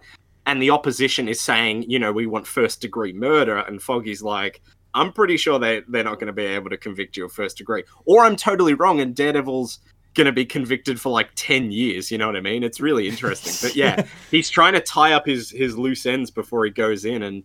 And yeah, he puts a call out to Tony, which I thought this was going to tie into Christopher Cantwell's Iron Man. Like, it was going to be down to earth Tony, who's like given up the company. And he's just got the one suit. I thought so too. But it seems must like be just then. Right before. Like, it must just be right after Iron Man 2020 and right before Iron Man in brackets 2020. And yeah, I don't know. At first, I was like, I was expecting Chip Zdarsky to kind of write Tony like a joke, like he was going to come in and be like, "Hey, I'm Iron Man. How you go? Oh, Daredevil, look at you in your red tights." Like, I was expecting something so dumb, but it wasn't that at all. I was actually really impressed, honestly. What did you guys think of Tony in this? He was realistic. I've got notes to go on to, but yeah, he was very realistic. I don't know enough about Tony. I am very non-Iron Man reader. That didn't make sense. English is tough. I have not read the most Iron Man. Admittedly, the only Iron Man that I've really read is Demon in a Bottle. Don't hurt me, Harper. Oh my god. But it felt like pretty, Tony-ish to what I know from team books and stuff. It felt pretty accurate. I think Chip has. You look like Robert Downey Jr. He sounded like him. He did look very Robert Downey Jr. in this, by the way. Chip has a gift for writing, character interactions for Daredevil. So far in his run, we've seen Matt talk to Spider-Man, we've seen him talk to Mr. Fantastic, and now Iron Man. And I feel like all of those interactions have been really well executed. So I think this is another one of those, just very well executed. I have my fingers crossed that he interacts with Black Widow sometime. I really. Oh, I thought you were gonna say. Oh my god, yes, absolutely. Oh yeah, I'm a huge Thor fan, but I rather him interact with Black Widow. Like that's one of my favorite relationships in comics because it's so interesting. Yes. So yeah, I really hope that happens. I think Tyler is with us as well. That Black Widow is like his end goal, best interest, like 100%. Best love interest. I agree. Hunter, have you read Daredevil: End of Days? Year. Give me the year. It was an Elseworld story written by Brian Michael Bendis. So it was like 2013, maybe. No, probably not that. It's probably like 2010. Came out 2012, 2013. Okay, yeah, not yet. No spoilers, just read it. Anyway. Okay. My thoughts on Tony Stark here was he's very realistic in a way, because for those who didn't read, he's given a question by Matt. Matt Murdock, so Daredevil, wants Tony to buy Hell's Kitchen. He wants them to put all the purchasable apartment buildings and everything for really cheap. And he wants eventually rent to be cheap, so people will have homes, so there won't be people on the streets. And so Tony's he literally says, to quote, "You want me to buy an entire neighborhood of New York City to stop other billionaires from doing the same thing?" And Matt just goes, "Yep." So it's realistic that Tony's hesitant on this, because although he is rich, it's billions of dollars for a city that he's rarely near.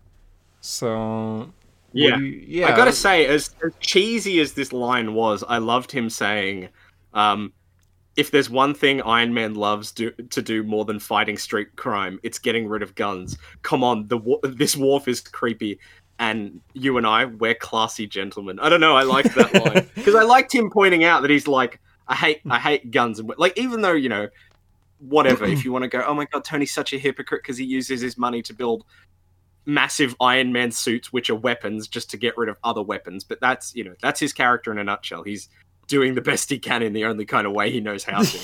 And I thought that was cool for Chip to slip.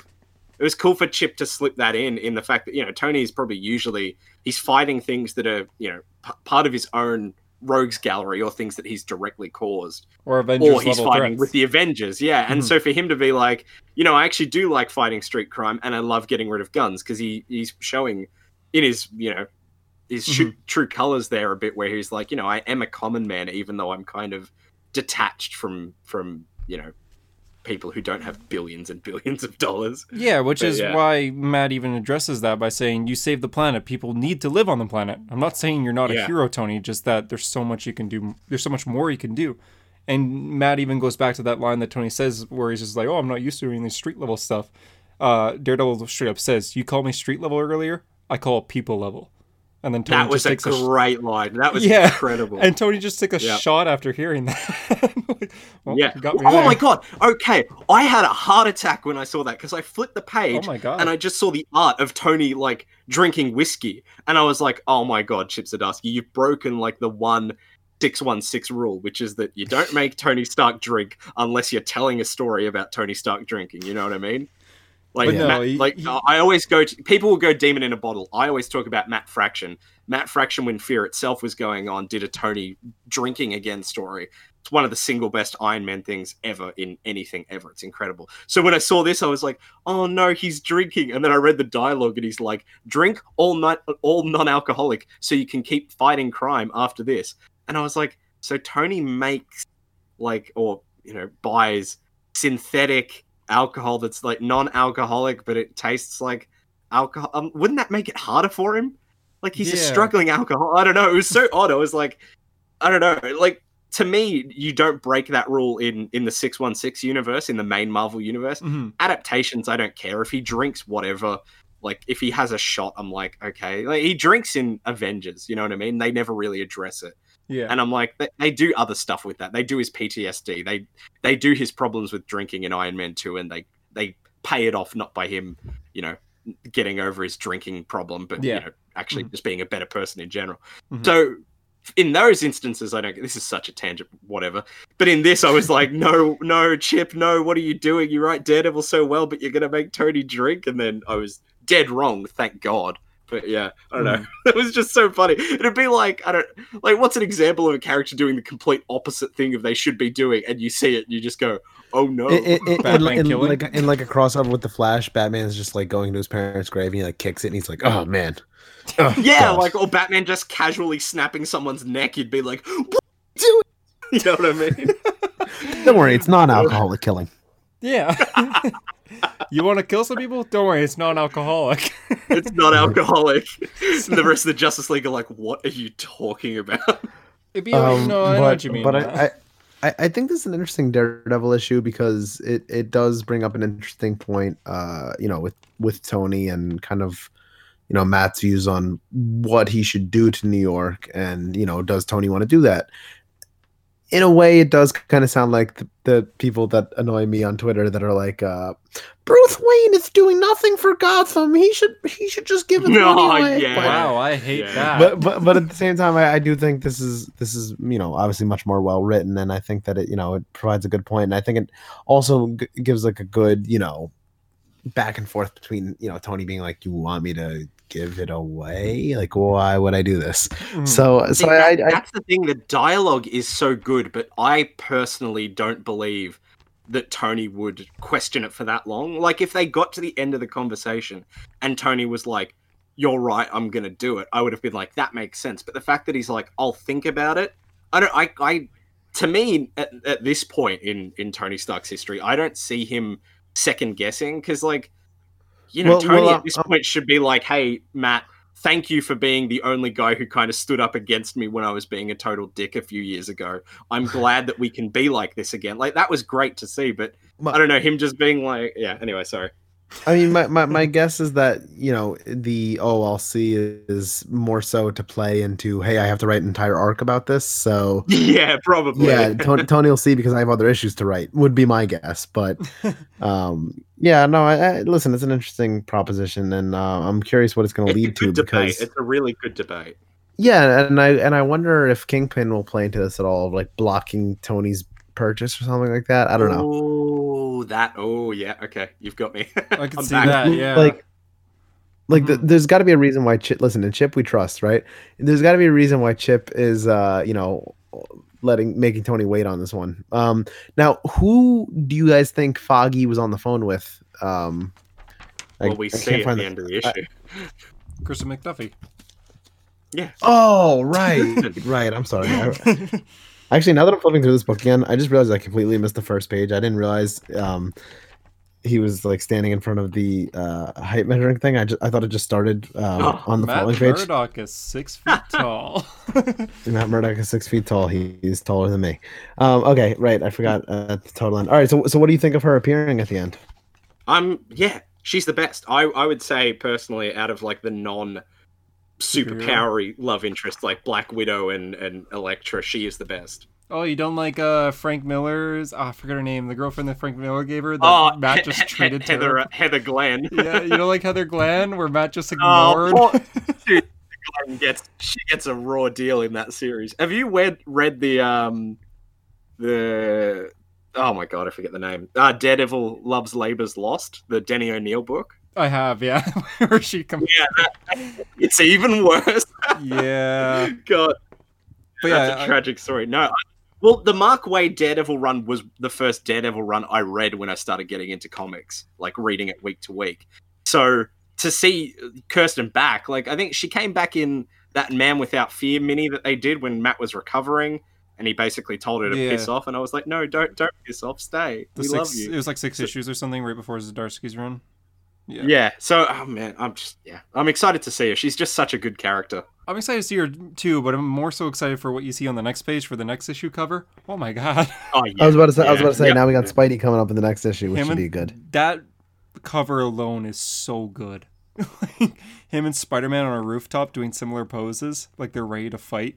Oh my god, I'm so excited. Zdarsky writes such a good Spider-Man. God, Chip is doing great with like just cameo appearances from other characters. That's why I'm like they actually feel meaningful. It's not like, oh, Tony just dropped in just because he's Iron Man. That's cool. He dropped in and it actually had substance to it. It was interesting. It was building off of a dynamic from, years ago. Like that is cool. And the same with Spider-Man. Yeah, and Spider-Man's had a big role in this whole run despite only appearing little bits at a time. When, like JD said, when Mr. Fantastic appeared, that was a great interaction because it just built on talking about God, what Matt Murdock was going through, that just such a bad emotional state, so he went to Reed Richards just to talk to him. That's why I'm really hoping to get Black Widow soon. I love Black Widow and Matt together. They're so good together. So, come on, please. And what do you guys rate the issue? It's good. It's good. It's definitely in the 9 territory. 9.5. I'm curious to see where the story goes. Yeah, I'll say 9.5. More than anything. God, I feel like I need to give it a 10 because I gave the other ones a 10. I would feel genuinely bad for you. I mean, these are like 2 of your favorites together, which don't happen here's often. The thing. I spent, like I said last week, it's not terrible. It's just average. But I've spent the last 3 years with Civil War 2, and then 2 years with Dan Slott's Iron Man run, and now I'm getting a Chip Zdarsky Daredevil issue with Tony Stark in it, who's written actually like Tony Stark. So on that basis, I'll give it a 10. Whatever. It doesn't mean anything. Wow. It's not like your favorite character. Harper, am I going into cardiac arrest? No, which is so funny because I'm usually really strict with ratings. Like, I know. God, I have a list of like movie reviews out of like 1,000 films. I've given like maybe 10 of them 10s. I feel the same way with movies. Out of on my Letterboxd, I have like 600 movies. I've only given 8 of 10 out of 10. Yeah. Which is fair. You know what? It's fair for you, Harper, because it's your 2 favorite characters. It's not like your favorite characters are Captain America and Iron Man, where they interact every week. Like, these characters rarely interact, so when it does happen, it's something to like treasure in a way. So it makes sense. I completely agree. Also, his suit looks awesome. Yeah, it's a really cool suit. It is. And Daredevil's new suit's awesome too. I love the pants part of it. Oh yeah, absolutely. Real quick before we end, I also read Spider-Man by J.J. Abrams #4 and Henry Abrahams.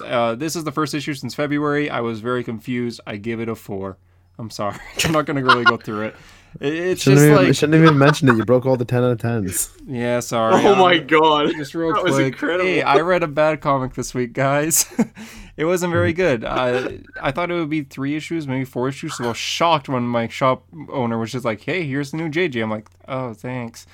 It wasn't good. X-Men. I just realized we skipped over the part where Daredevil says to where Tony says to Daredevil, "I could give you an upgrade, something a bit more," and then on the next page, formidable. Oh yeah, it ended. That conversation ended there. So maybe we actually are going to see an Iron Man Daredevil suit. Maybe like to beat up Fisk before he goes to prison. I don't know how I feel about that.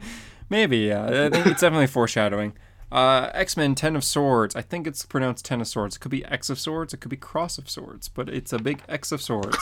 There's 10 swords in this, so that's why I say 10 of Swords. Art was beautiful. I'm not going to pretend I know what's happening. I am not the biggest X-Men reader. I want to be. Don't get me wrong. I love the X-Men. I really want to get more into them. I have some people on Instagram helping me out with that, actually, at the moment. Getting more into X-Men. But at the moment, haven't read too many. I've read a few major stories from the 80s and 90s, and I've read from House of X on. In the end, the artist that did House of X has returned for this, and my god, it is a beautiful book. It's very long. It's extremely well done, but I was very confused because I don't know these returning characters. It's all about Apocalypse and the children of Apocalypse, I believe, who kind of attack him in a way when he doesn't expect it, and it's really beautiful, but in like a gruesome way. I give this book probably a 10 out of 10 if I knew what was happening, but I don't know what's happening, so I'll still give it a 10, because I'm sure the X-Men fans are reading this like, oh my god, but I'm not really an X-Men guy yet. Ask me in like a year when I've read every X-Men book from like the 70s on. Oh, you know what? I caught up on all four. Ask me in like 2 days when I've read every X-Men book, and then I'll be like, yeah, it's 10 out of 10. But until then, those are the comics of the week, and that's the show. Yeah. You want to do the outro, JD? Yeah. Thanks for listening to A Hero Story. Wow, this was a long-ass episode. Yeah, it was. If you're still listening, geez, good on you. Thank you for listening to A Hero Story. If you're listening on iTunes, we appreciate a 5-star review. If you're listening anywhere else, we appreciate a follow / subscribe. For A Hero Story, I'm JD. I'm Hunter. I'm Harper, and I actually didn't drop this week. I didn't drop. Yeah, you didn't drop at the end of the call. Australian Wi-Fi holds strong. Listen, Hunter, thanks you for being a hero, and remember, every second is a gift. Goodbye. Goodbye. Oh, check out his comic on the Indiegogo. Price of Hero Pays. Blah!